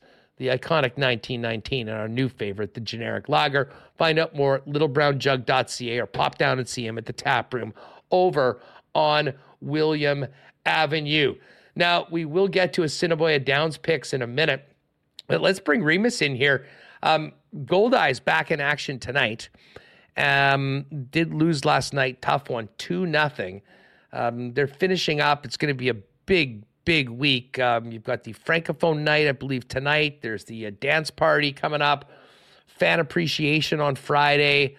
Final game of the season on Sunday. But Riemann, we'll talk to Andrew Collier about this when he joins us this week. In addition to everything going on with the baseball team, there was some news involving beer at Canada Life Center that came out, and I think the success that the Fish have had by going all local. Now, listen, I think there's too much money to be made with the big breweries to not have, a representation of whether it's a Budweiser, Labatt, or Coors Light and Molson. But it sounds like there is an RFP going out, and we could see up to 3 local breweries having some skin in the game at Canada Life Center, which I know for many beer drinkers will be a very popular. And I can imagine that our friends at Little Brown Jug, much like they have now gotten into the stadium with the Winnipeg Blue Bombers, would be right there as well.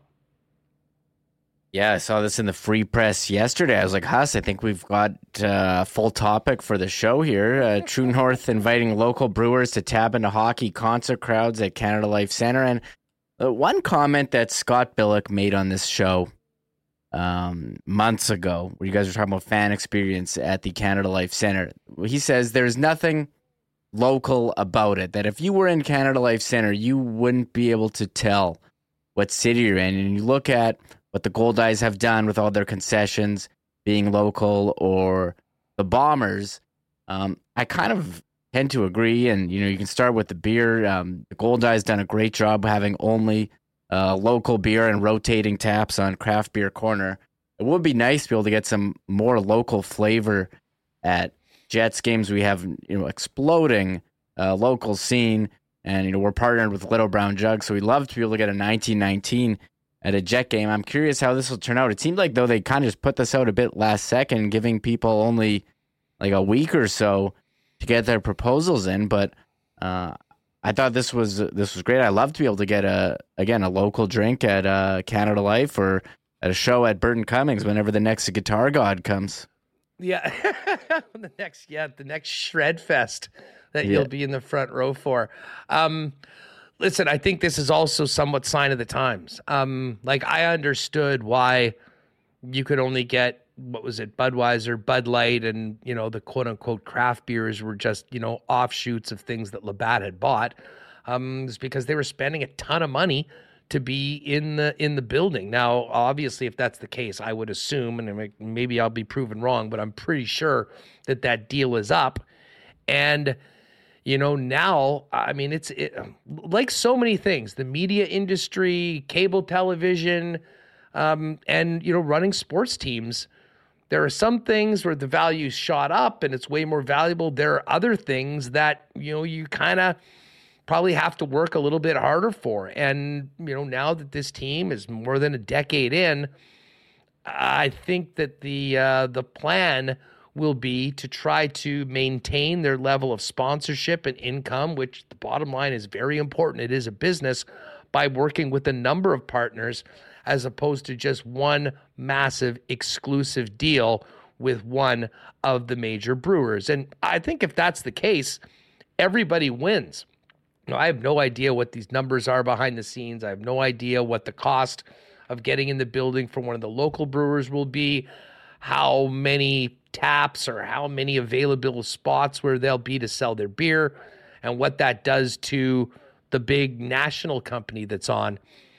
All I'll say is that it is very important from a team standpoint that has, what's the salary cap now, $80 million or whatever. There's that. You got to sell a lot of tickets, you got to sell a lot of beer, you got to do very well in sponsorships, and all of it has to work really well here in Winnipeg. for this team to be a success. So I think this is just another challenge that the organization's facing as they kind of go through, this next stage, if you will, after the honeymoon of the team coming back to Winnipeg.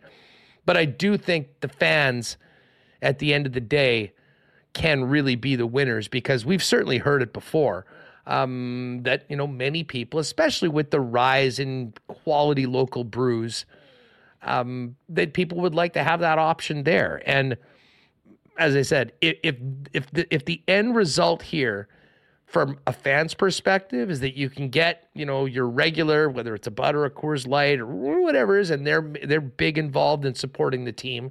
And then you also have, a Little Brown Jug and a Farmery and Torque, for instance. I think it's win-win-win. Oh yeah, I agree. I think you want people to be able to get a drink that they're familiar with, supporting local, and something has different taste. I went to a show with Burton Cummings, and it would have been nice to have a local option. Now I did see Cowboy says at the Bird Block Party they had some local stuff there, so it could be a nice change for the concessions at Canada Life this year. And they had some other other craft beers, I'll use in quotations, by some of the bigger brewers, and I was happy to pay the premium for something of the taste I enjoyed. I imagine that people would, if they did charge more for that at the Canada Life Center for a Jets game, I think people would gladly pay for that if it was taste for their preference. Yeah, beer's already expensive. I just hope that if you are a season ticket holder and you get honestly, that was one of the biggest things. That discount card for beer was, I joked at how much I saved last year, the total on a per game basis. I don't know whether that would be the case for all of it, but again, this is more to, listen, they've got to do what they've got to do to to maximize the revenue coming in as a business.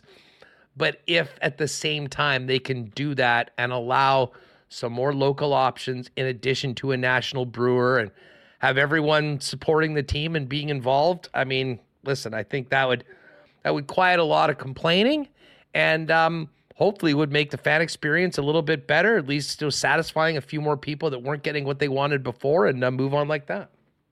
I'm laughing because I went to go use that discount card on one of the more premium beers. I think they said it was only like domestic beers was the term they usually could use discount, but I went for like the blended peak one. I was like, what? That's made in Canada. You won't let me use the discount card on that? Come on. Well, I had to pay the extra $1 or whatever. Was for Bud and Bud Light. And again, there's a lot of cool things about being a season ticket holder. It's a big commitment, and that is the backbone of teams everywhere. But I will tell you, that, and I guess it's all done through the app now. But that was, if you talk to people, there's a lot of neat things that they've tried to do, some unique experiences and stuff that, one or two people, will win the draw to go on the flight to the team with Montreal or something like that. But I'll tell you what, that discount certainly helped a lot of people out last year, especially ones that were at a lot of games that like to help themselves. Kyle in all caps, Kyle and Kat, I am not crushing a Pepsi Heavy. This is the good old DP right there. How do I not have a Pepsi deal yet? A DP Pepsi deal. I had a DP yesterday for like the first time in, 20 years. I ordered takeover and they just threw in some Diet Pepsi, so I had to drink it. It was the only thing in the fridge. I thought of you while I was having it. Nicely wasn't bad. Done. I popped by a late night slice spot last night. The only thing that was open at whatever it was, like 1 o'clock, and a couple slices. It comes with a drink. There you go, DP. So I see there's some ginger ale talk in the chat right now. Mm-hmm. And I remember, by the way, where I bought that Sprite Limonade.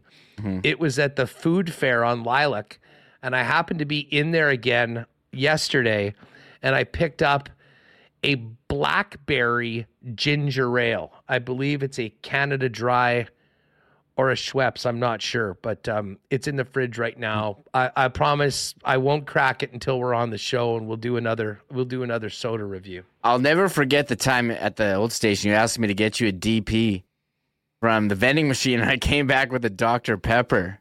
Should have seen the look on my face when Remus did that. You're like, do you even know me? And I was like, man, my brain wasn't working, I guess. I heard DP. I got Dr. Pepper. What? That's not wrong?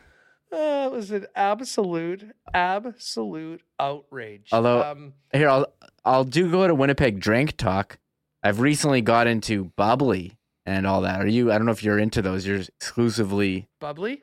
Yeah. What is isn't that like Michael Bublé's, like... Yeah, like a cooler now? Is that like a High Noon or yeah, it's like sparkling water. It's exploding. Is there booze in it or no? I mean, no. Is it a cocktail? No, it's just a drink. But there are those kind of like that kind of canned drink like with alcohol is huge. But the bubbly sparkling water, there's always a good discussion. What's your favorite flavor? Cherry. I'm a cherry guy, but there's a lot of good ones out there. I'm looking at this. Bailey, the official intern, Blackberry Ginger Ale's delicious Huss. Nicole J. also bringing it out. Man, I got to tell you, and I think I did drink the Dr. Pepper. It was a nice mix-up. I'm not anti-Dr. Pepper, but you wanted a Diet Pepsi. There's only one DP, and that is the Diet Pepsi. Yeah. Oh, I said bubbly. People don't like bubbly in chat. I don't know. I think sometimes you just need that carbonation. And I used to not be a bubbly guy, but I'm warming up to it. Well, I'll tell you what, if you want to cool, tying this all back, and shout out to our friends at Little Brown Jug, that bright water. Yes. That they produce is, if you haven't tried it, and listen, maybe if you're joining us for the sports trivia night, and you don't want to drink all those delicious Little Brown Jug beers, although I have no idea why you wouldn't, try the bright water. I think there's 4 different flavors. Tried it. They sent me over 8-pack or whatever when it started. And I mean, not something I normally drink, but it was pretty neat, especially in the summer, refreshing. You know, we can get to all of that. So anyways, I'm glad that there's this support for the Blackberry Ginger Ale. We will try that at some point soon. All right, let's get to the Cool Bet lines tonight because, we got to get to horse picks as well. We've sort of gone long. Well, huge series for the Jays, Reem. Kikuchi, our guy on the hill tonight. He had a great start against Baltimore on the 2nd of August. He's gone 4 straight starts at 6+ innings. He's got the best ERA in the majors for starters since the All-Star break.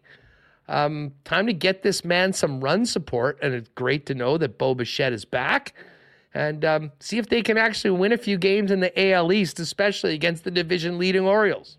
Yeah, this is a big game tonight. Baseball season, I was kind of lukewarm on, maybe because like fantasy's coming down, and I got some teams in the running. Give myself a Barry Horowitz there, but also the playoff races are exciting, especially that AL wild card with Seattle in and Toronto. Imagine if they face off in the playoffs again somehow in the first round. But big one here tonight, Blue Jays in Baltimore. Bit of an underdog there, plus 104 for the Jays.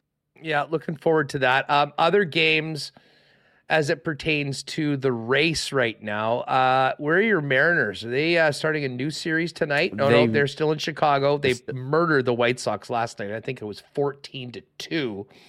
And I'm just pumped. The Yankees are minus 175 favorites tonight, Reem. They are going up against the putrid Washington Nationals. But do we maybe just ride the Nats just because the Yankees can't win a game? Boone has to be fired tomorrow if they lose to Washington, right? The Nationals had a good, nice game Sunday against the Phillies, but I just mentioned on Seattle, I don't know if you knew, Julio Rodriguez did something that I don't know if it's ever been done. He went 17 hits in 4 games. He had, 4 hits in a row in 4 games straight. 4 hits in 4 straight games. So that was an incredible run there. And interesting about the Yankees, they've fallen off pretty far. I know they've had pretty much every starter injured this year. So They are favored, though, tonight, minus 175. Well, and the Nats, wait a second here.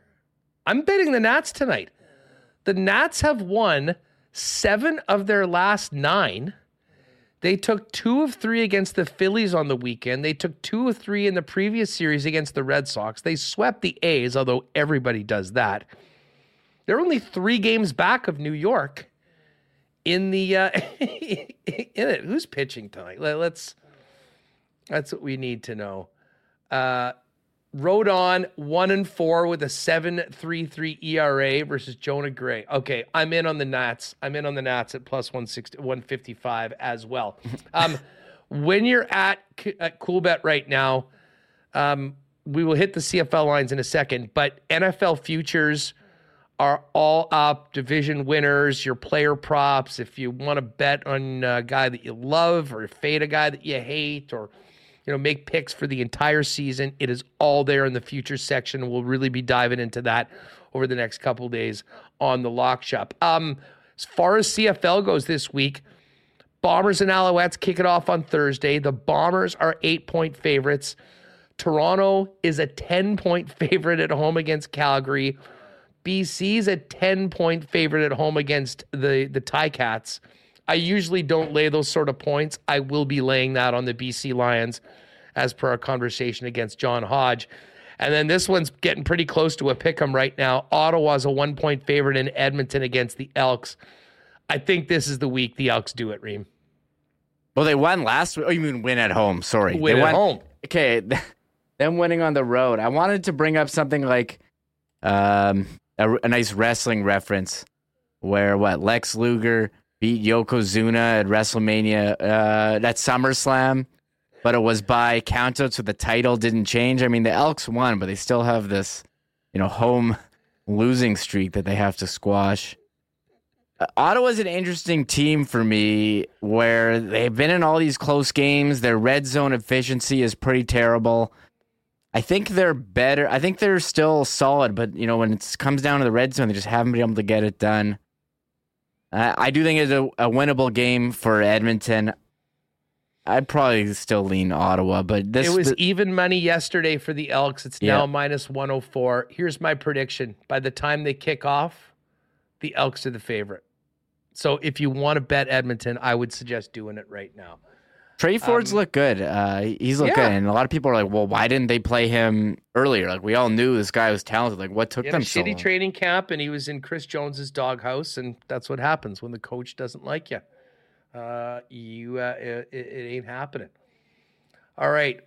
Let's get to the picks right now. Horse picks tonight. Did you win yesterday? I won one. I won $12 on... Let me just see. I also won one. Again. It was actually on race 7. Oh, yeah. Stan Starlet. Remember? Big Stan. Big Stan. I won $11.60 on that one. But, and oh my God, I was so close. I went back. One of my triactors, I had 1, 2, and 4. Was Chitin that just missed out. And literally, it was almost a photo finish. So, anyways, it could have been better, but it also could have been worse. You start this out because I'm going to be doing a few of these on the fly. Sure, I had one. Really liking race number 2 right now, Reem, with a few of our favorite horses shooting money and drop a caribou in the same one. I'm going to definitely bet shooting money.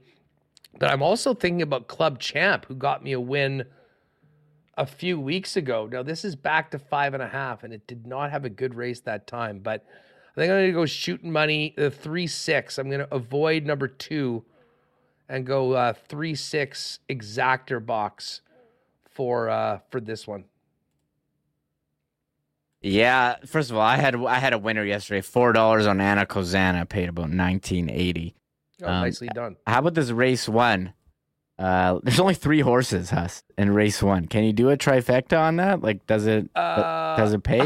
Will it let me? Box? $1 pays $6. Yeah, will it let me? Race 2, I took Club Champ to win. So I'm on straight up club champ. Nicely done. I got shooting money, and I might actually throw on another bet. But anyways, shooting money, club champ, and drop a caribou if I was going to do a triactor. But I got the exactor box 3-6 and 6-3. What about race number? What about race number 3? I got the trifecta box here. Race 3. Wits, Tenny 10, Dixie Mo, and Tiz Hoppin 256 on race 3. Ooh, going with Dixie Mo. I actually really like that one. I think Tiz Hoppin is probably going to be. I guess Blazing Sky and Dixie Mo are so close in the. I would say I would ride with you on that one, but that wouldn't exactly be. We can ride. It's okay. Maybe I'll go with the. I'll go 6-4. I'll go 2-4-6 for that one.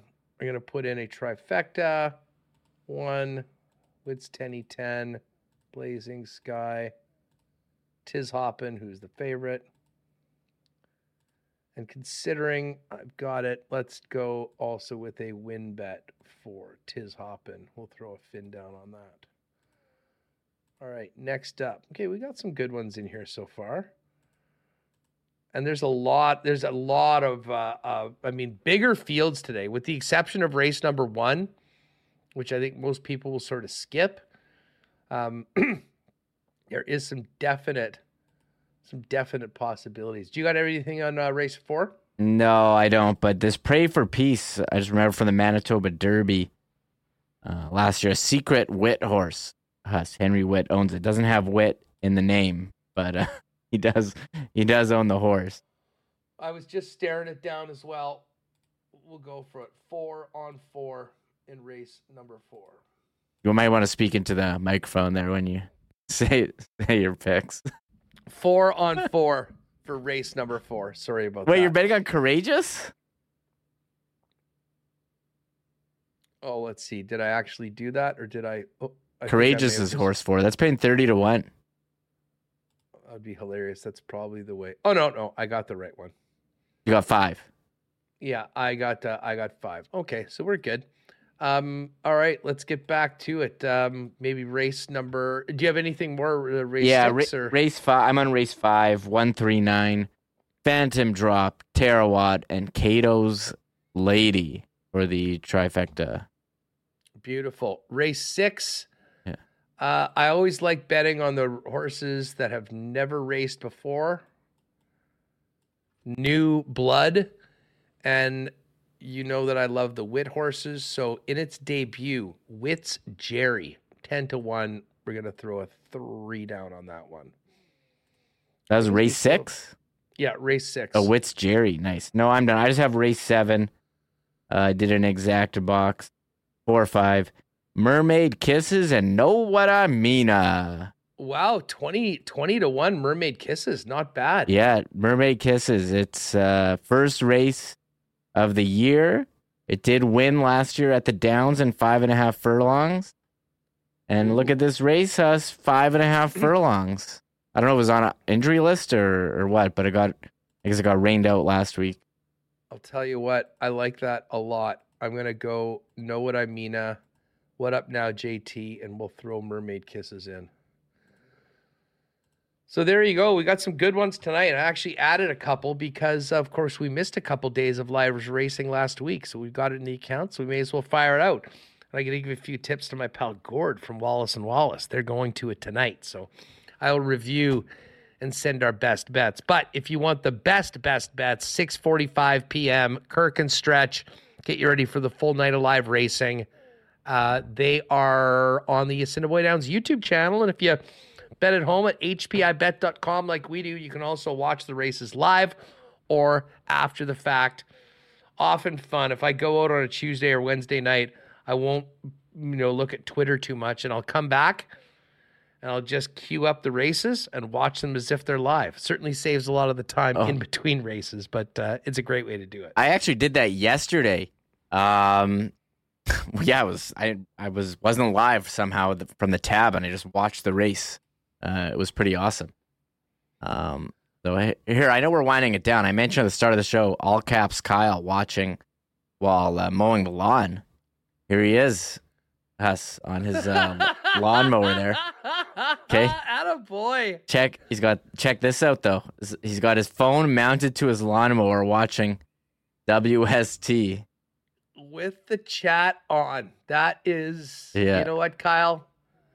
Shout out to you. Got a blue light too. Must have been out in Ontario at some point in the last little while. I don't even think they have those here. Bought a couple cases back from K-Town. Amazing operation out there for all caps Kyle. Jimmying up the phone to the tractor. And he's out in, I think he was saying they're out in Richer. So got a lot of grass to cut. Make the most of this afternoon. We're glad we could be with you and keep you company, Kyle. Here. Great stuff, and great to meet you last Friday for the big event. Oh, yeah, Croc Life. Gang, rise up. Oh, I recognize those socks. Those are the Costco Puma socks. I think I have those. But a lot of comments about Crocs. You and I are certified Croc guys, so this gets... Oh, yeah. I was a hater. Like so many people, at the start I was a hater, and then I tried it. And then I never looked back. And now I'm on the Crocs mailing list. They have good sales. Well, they do. And you know what? I mean, the one thing, I was a little mad at them when I was in Saudi Arabia, Qatar for the World Cup. I would have a lot of time because the clock was so different. The show wasn't starting until 10 or 11 o'clock at night. There would be the games on, obviously. But like in the morning, it was in the middle of the night back home. So I was, whatever. I'm like, it was like Cyber Monday or Cyber Friday or something like that. So I went on and ordered Crocs for like everybody on my Christmas list. And it was a veteran move because I basically got it all done. However, they didn't arrive until like right before Christmas. And unfortunately, 2 of the pairs weren't there. So then I was the heel without the gift that I thought I was going to get. You give him a picture? What did you give him a picture? I had to do a quick pivot to something that I've done many times before, and that's buying gift cards at Sev on Christmas Day. But that's why they have all those gift cards there, at all those convenience stores. When you need something in a jam, you just pop in there and do it. But the story of the story is Crocs are a great gift. People that got them did like them. And I also bought the Crocs sneakers or sliders that I've worn throughout the summer and have been a great addition. So, not Spawn, but big Croc guys right here, as is all caps. Kyle, all right, we got to get this podcast up. We went a little long today, but big shout out. Great segment with Mike McIntyre, especially that Jets talk at the end. I'm really looking forward to seeing what goes down at training camp, preseason, talking about it, and then being there in Calgary Wednesday, October 11th for the first game of the season. And, of course, we'll have a bunch of special content kicking back to Winnipeg for Winnipeg Sports Talk then as well. Huge thanks to all of our sponsors, everyone that joined us today in the chat. Some funny things in the chat room. Did you see the SK versus SK battle? Apparently people were freaked out that SK was in on a blue without a microphone, and then we found out there was in fact 2 SKs, a fake SK. Crazy stuff. Crazy stuff here, Huss. Yeah, impersonating chatters will get you the boot, so don't do that. And we did have another SK come in briefly, had his name stylized the same way. This a lot of Spider-Man memes being thrown out in the chat, Huss. Oh God, this is funny. I'm actually just looking at these Croc takes here. Nicole J, you can try to resist Crocs, but everyone comes around. I did too. Oh, for sure. I mean, they're Yin Vivian, steel-toed shoes better for lawn mowing. I guess if you are in where some situation where you might be slamming something on your foot, get the boots. But the Crocs, once you accept the Croc life, your life is a lot better. That's all I can tell you, folks. I mean, you can try to hold out, you can try and be a hater if you are, and that's what you guys are, be haters. It's not good to be a hater. It's good to have an open mind. Yeah. Try everything. And once you do, I can pretty much tell you. I know so many people are like, oh, Crocs are ridiculous. Who would wear them? And then they get them. They're like, God damn, these are the best. Now, I'm not saying wear them to the Bomber game or the hockey game, but there certainly is a place in everyone's life for a good pair of Crocs. Anyways, talk about this for a long time. We got to get the pod up. Thanks to Mike McIntyre, John Hodge as well. Ken Weeb tomorrow will join us from the Tamarack. So we'll get an update on how he's doing out there at the tournament. Look forward to hitting a bunch of Jets off-season talk. And NFL fans, I know there's been talk about a pool or something like that. We'll figure it out. Hopefully maybe something for the upcoming NFL season. But we will have some NFL fantasy content coming up. Andy McNamara is going to join us, and we're going to line up some training camp and preseason reports from teams around the league in the next couple weeks as well. That's going to do it. For Michael Remus, I'm Andrew Patterson. Have a great Tuesday night, and we will see you tomorrow, 1 p.m. right here on WST. Oh, my God! Oh! Shut it down! Let's go home! Thanks for tuning in to Winnipeg Sports Talk Daily. Make sure to subscribe on YouTube and your favorite podcast feed at winnipegsportstalk.com.